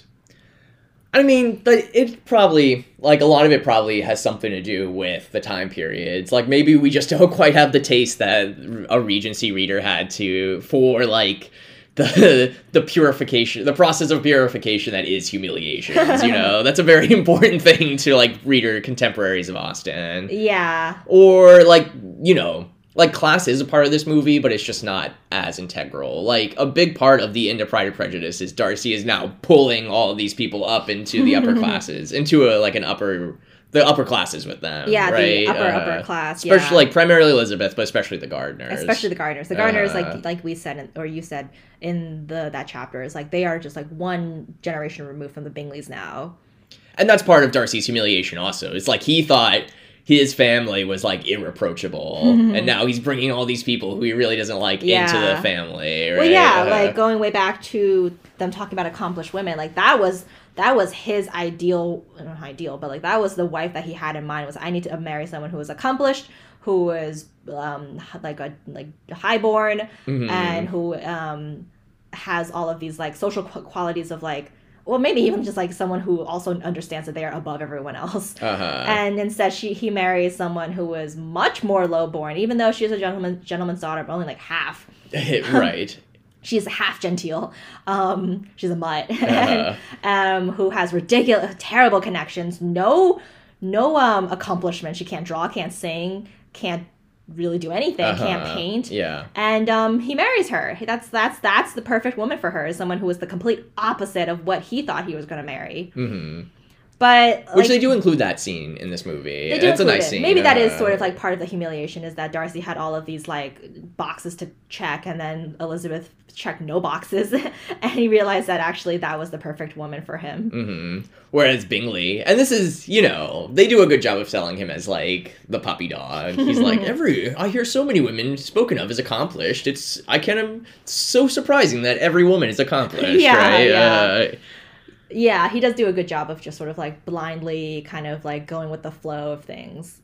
I guess you're right. It's just, it's the movie's trying to accomplish different things. It's more of just like, like you said, like here are two people who initially didn't like each other who came to fall in love, rather than here are two people who had fundamental flaws, Pride and Prejudice, and who learned to like overcome them. / they were like whipped out of them. They were beat out of them. Right, exactly. Because that's a much more complex story, and that's not even, I don't think, a story that can fit into a single movie. I mean, that's the prerogative of Austen, is to tell that story, to tell the story of two people who learn to overcome like A, his pride, and B, her prejudice, and then fall in love in the process. Where the movie is more of just a straightforward, like, love story. Yeah. And that, like, again, it just makes you appreciate Austen that much more. Like, she did, like, anyone can write a story about two people, like, overcoming their differences to fall in love. But to write a story about two people who have fundamental flaws and learn to become better people and then fall in love, like, that's another undertaking. And that's, like, it, like, makes the final reward of their marriage that much more fulfilling and that much more robust, because it comes not just from like, oh, these two people learn like, oh, the other person isn't actually that bad. It's just like these people learn to be better people, and then that's why they deserve a perfect marriage. Well, those were two things that they wouldn't be able to have a perfect marriage if, if Elizabeth was bringing like bias into it and Darcy was bringing this like almost intolerable pride. Yeah. Okay. But yeah, like Austen needed, I don't know, like 300 pages to do that. Right. And not a page less. And that's why Pride and Prejudice is a full-length novel. And a movie just can't, a screenplay usually takes up like however many minutes it lasts. So this like 100-page screenplay is going to be, that's a lot sparser. There's a lot less story you can tell in that than a 300-page novel. Right. You're going to be spinning many plates per page. And you just can't, this is why novels are the ultimate form of media. You can't get into people's brains in the same way in movies. I mean, you can, but through tropes that are like come from novels, like narration and things like that. You shouldn't. Like a movie should be like visual storytelling, right. Which this is. So to its credit, it's all visual. Yeah. Okay, and it is like cathartic that like their engagement scene, the proposal. It is. It's cathartic. The sun is rising. It's the start of a brand new era.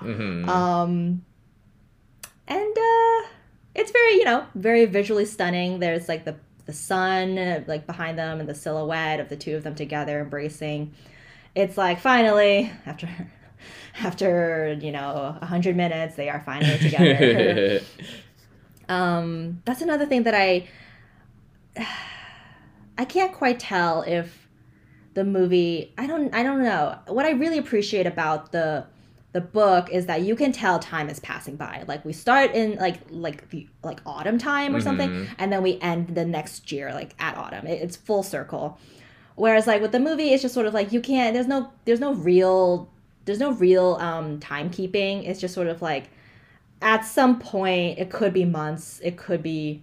I mean, yeah, it's gonna be months. Like they get together. Like we don't quite know how long it took.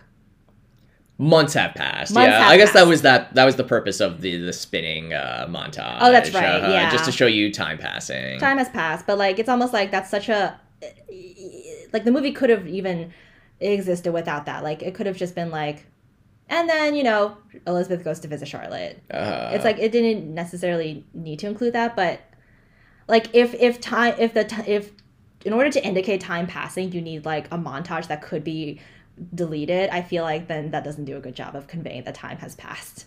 In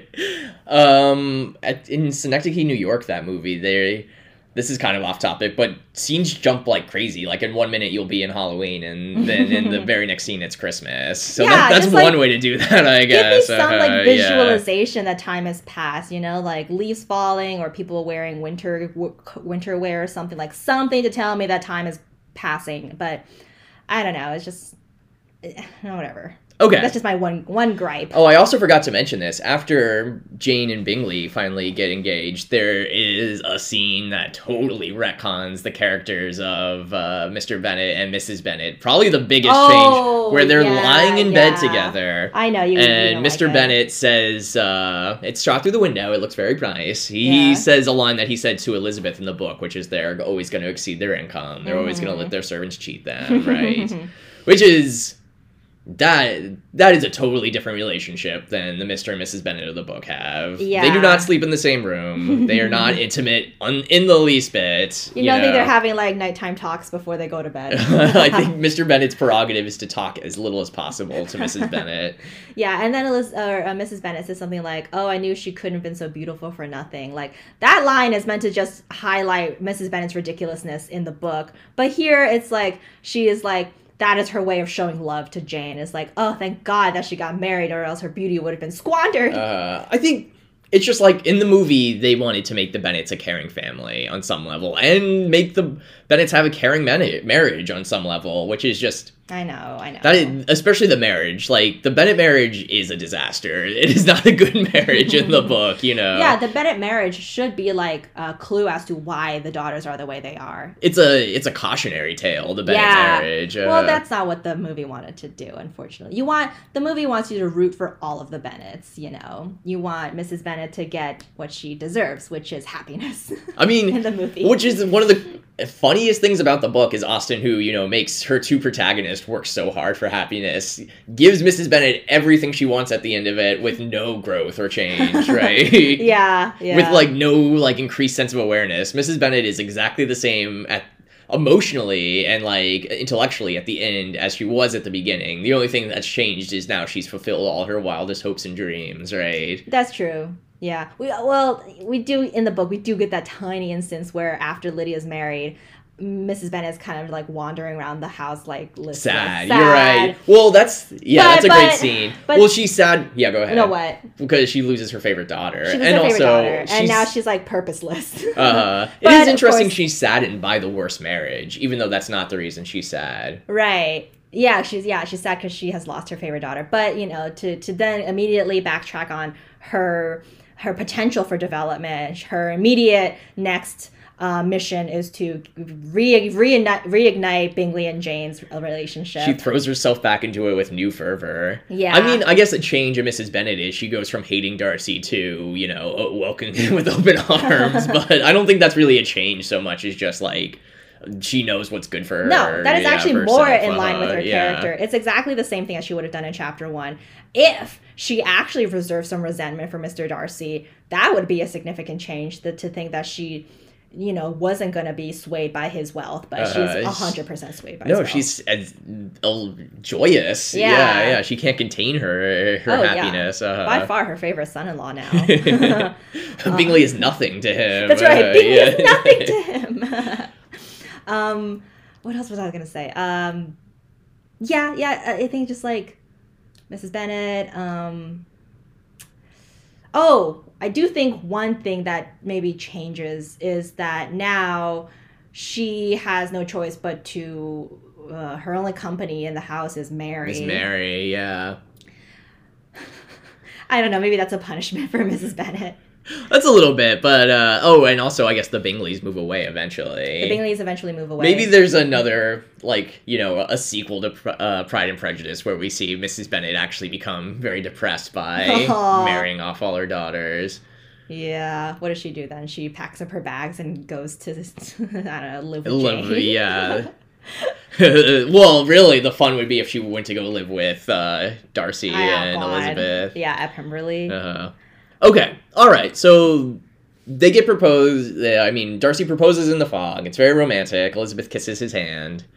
What happens in the next scene? In the next scene, we see Elizabeth waiting outside. It's the morning now. We see Elizabeth waiting nervously outside Mr. Bennet's library. Mr. Darcy opens the door. He walks out. Elizabeth walks in. Mr. Bennet off camera is like, shut the door. And I don't know, they smile. Darcy and Elizabeth smile at each other. It's very sweet. And Mr. Bennet is like, are you out of your mind? Wanting to marry Mr. Darcy. Like, I thought you hated him. And she's like, no, I love him. I was wrong about him.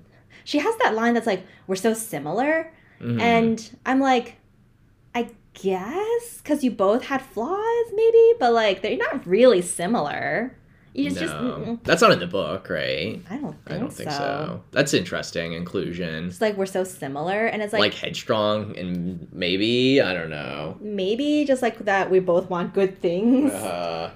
Like the only thing I can think about that is similar is just that like they're both good people. We both have certain like priorities, I guess. We both have certain priorities. I guess so. Like we both care for our family. Like with Darcy's case, it was his chosen family, Mr. Bingley. And Georgiana. Yeah. So in that way, I guess it's like, oh, deep down at our core, we're both good people. So that's how we're similar.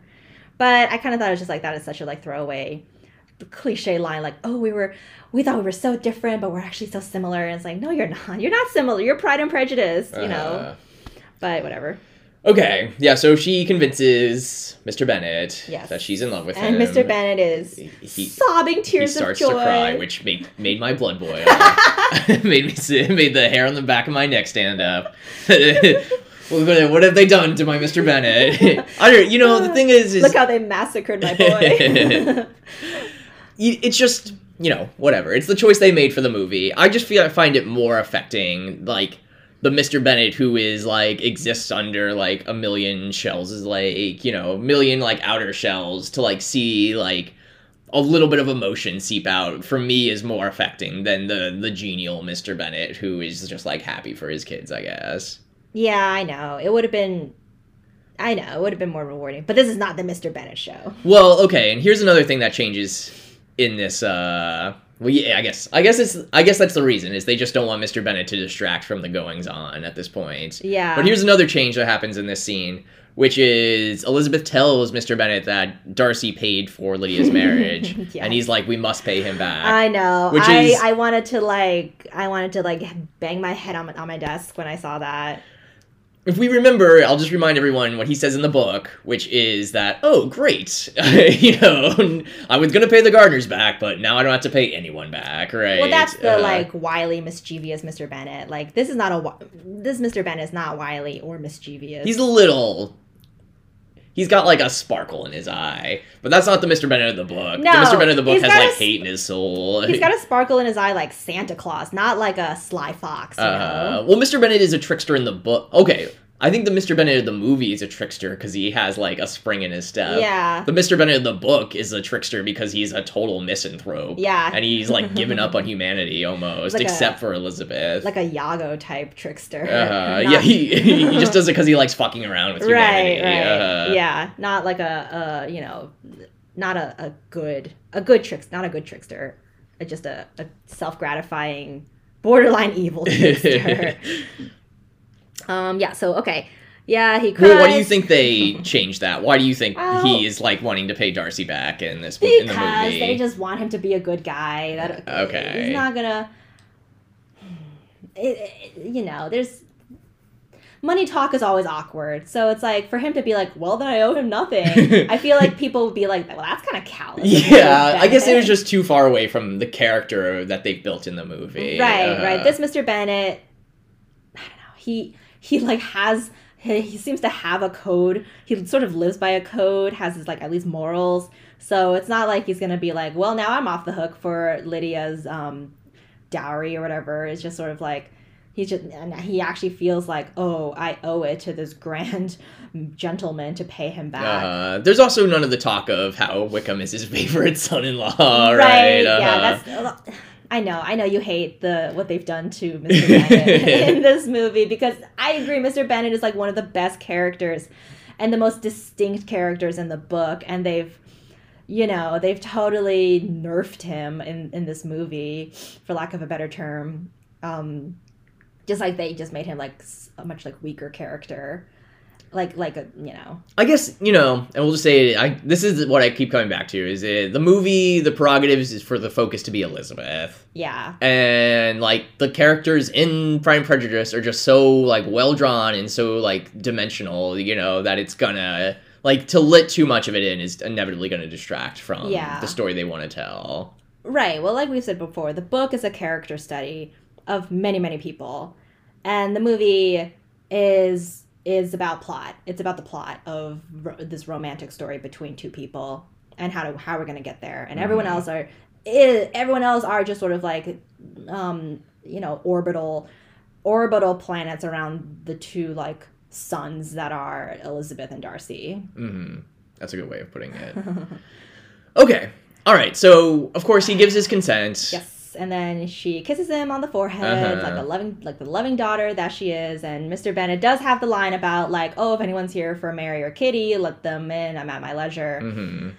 And then if you watch this movie in the UK, this is where the movie ends. I don't think that. I don't agree with that ending. I don't think you should end on Mr. Bennet, especially not if the story you want to tell is the Elizabeth story, you know? Yeah. Well, lucky for you, we are in the States, because guess what? There's a coda. There's a ending scene with, as you described it, Elizabeth stroking Mr. Darcy's cat. Well, we start out Pemberley at night. There's 4 swans on the pond. Beautiful. Yeah. What are they even on? Like some kind of dais or something in front of the pond? I don't know. I'm like, is this like a weird garden table? I don't know what they are on, but they're on the stage. She is like kneeling on this dais of some sort. Darcy walks up like in just like these pants that stop at his pantaloons, at his knees. Yeah, his pantaloons, no socks, and like an open dressing shirt, undershirt, or whatever. She strokes his cap. It's romantic, I guess. It's romantic, yeah, because now they're very intimate now. They fucked. That's what that's a symbol for. Yeah, they've and it was beautiful. And it was amazing. The first time was beautiful. And oh god, sorry guys. And then he kneels down next to her, or in front of her, sort of. They're sitting eye to eye with each other, and they're like, what are they? I can't even remember what they're talking about. They're talking about like, oh, what am I gonna call you? Yeah. He's like, he calls her my dear. He calls her my dear. Like, that's what Mr. Bennet calls my mother when he's cross, right? I know, another sin against the dynamic that is Mr. and Mrs. Bennet. Because Mr. Bennet would never call Mrs. Bennet my dear.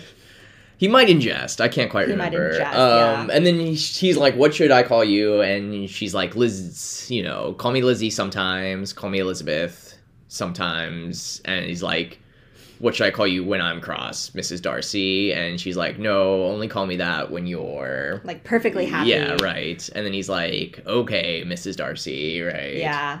And then he kisses her, they kiss, and then cut to black. I do think it should end on them. It should end on It was Elizabeth a good way to Darcy. It was a really good way to end, because it's a good line to end on too, because the question of the whole book is Elizabeth going to become Mrs. Darcy? And at the end he calls her Mrs. Darcy. So that's that. Maybe if I were making this movie and I wanted a little coda scene, I would have them like at Pemberley with the gardeners.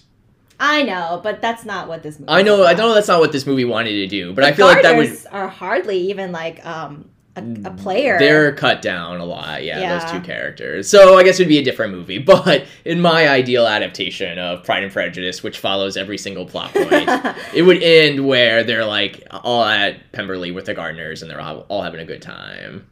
Okay. Because that's kind of like the spirit of That is the spirit, of how the book ends. Right. Yeah, because...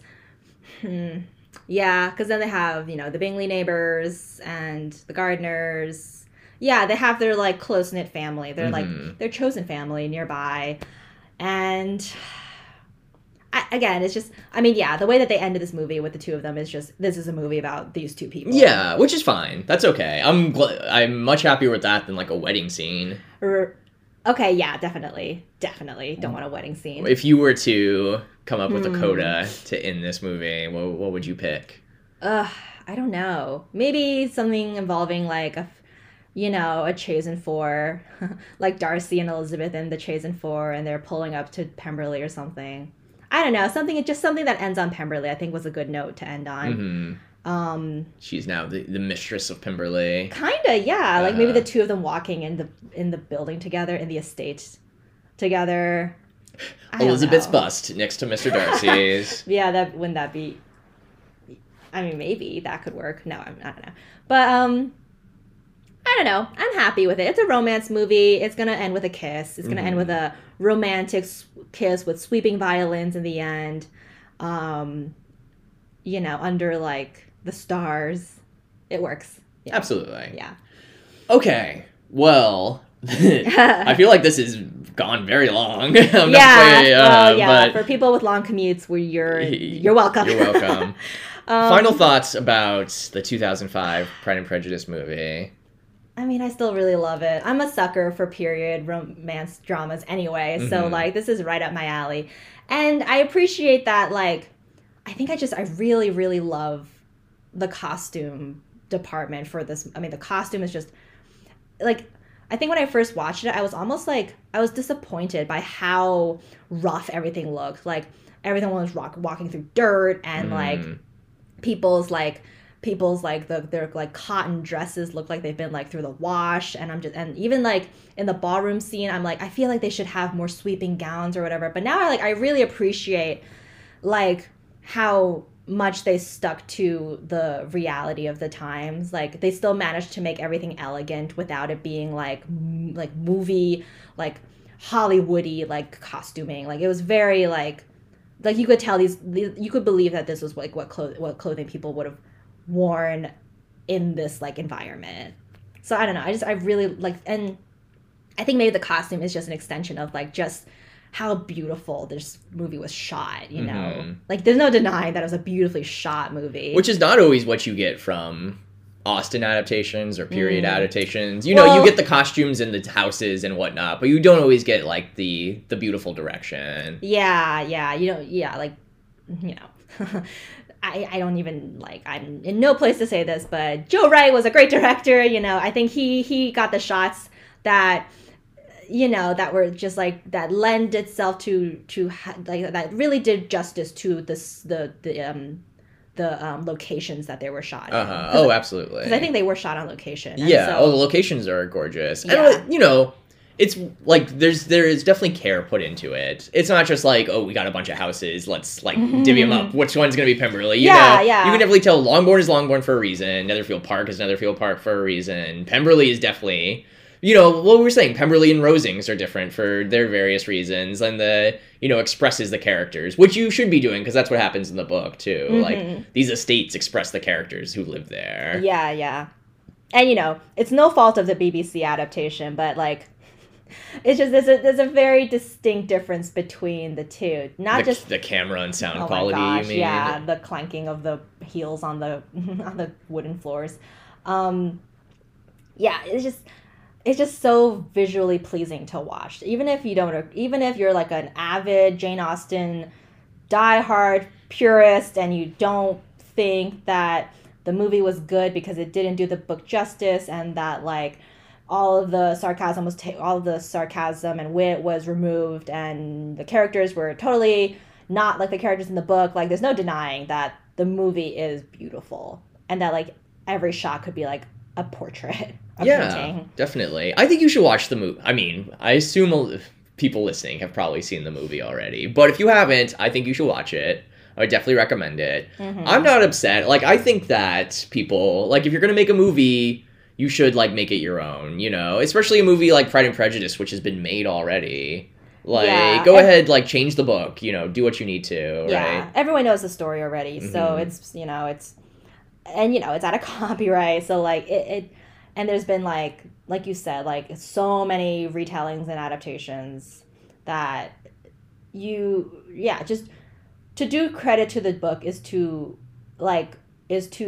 fully commit to your vision of the book, not and even if that is to especially if it is to completely to completely be separate from many points of the book. Like, you want to tell a grand romantic story, then absolutely 100% lean into it, down to like the sweeping shots of like the mountains and the whatever. You know, it's like, as an Austen fan, it is a source of frustration sometimes that she's so boiled down to, like, it's romantic. That's, like, the main appeal, you know, which is, like, it's not the main appeal for me of reading the books. They are romances, and I enjoy the romantic elements, but, you know, there's just so much more. Yeah, I mean, I don't even think my favorite scenes involve Darcy. Like, a lot of my favorite scenes are with Mr. Bennet or like Lady Catherine or Mr. Collins, right, like, or Mrs. Bennet. or Mrs. Bennet. Yeah, all of these like great characters, like really rich, robust characters that unfortunately, like for the sake of creating a romance movie, need to be kind of like pared down.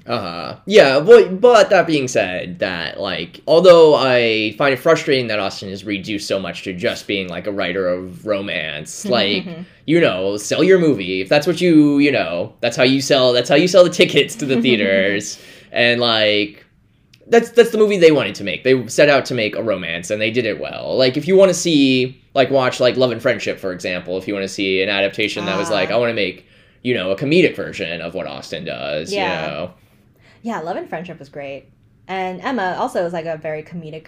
Yeah, the recent Emma with Anya Taylor-Joy, that's more, like, plays up more the comedic elements. Yeah. And this is more the romantic elements. And I think Pride and Prejudice lends itself a little bit more to the romantic element just because they've got this fairy tale romance, like, anchoring the book. Yeah, and that's totally fine, you know? Just don't go into the movie expecting it to be like the book, and vice versa. Don't go into the book expecting it to be like the movie. And they do the romance well. It feels credible. Like, you want these people to get together. You enjoy seeing them, like, interact, even if it's not, like, quite as enjoyable as in the book. Yeah. Hey, I mean, at the end of the day, if all you want is to just watch a romance where two people fall in love and get married, then this is the perfect movie for you. So it's a good movie. I give it a thumbs up. Thanks, Roger Ebert. 2 thumbs up from us.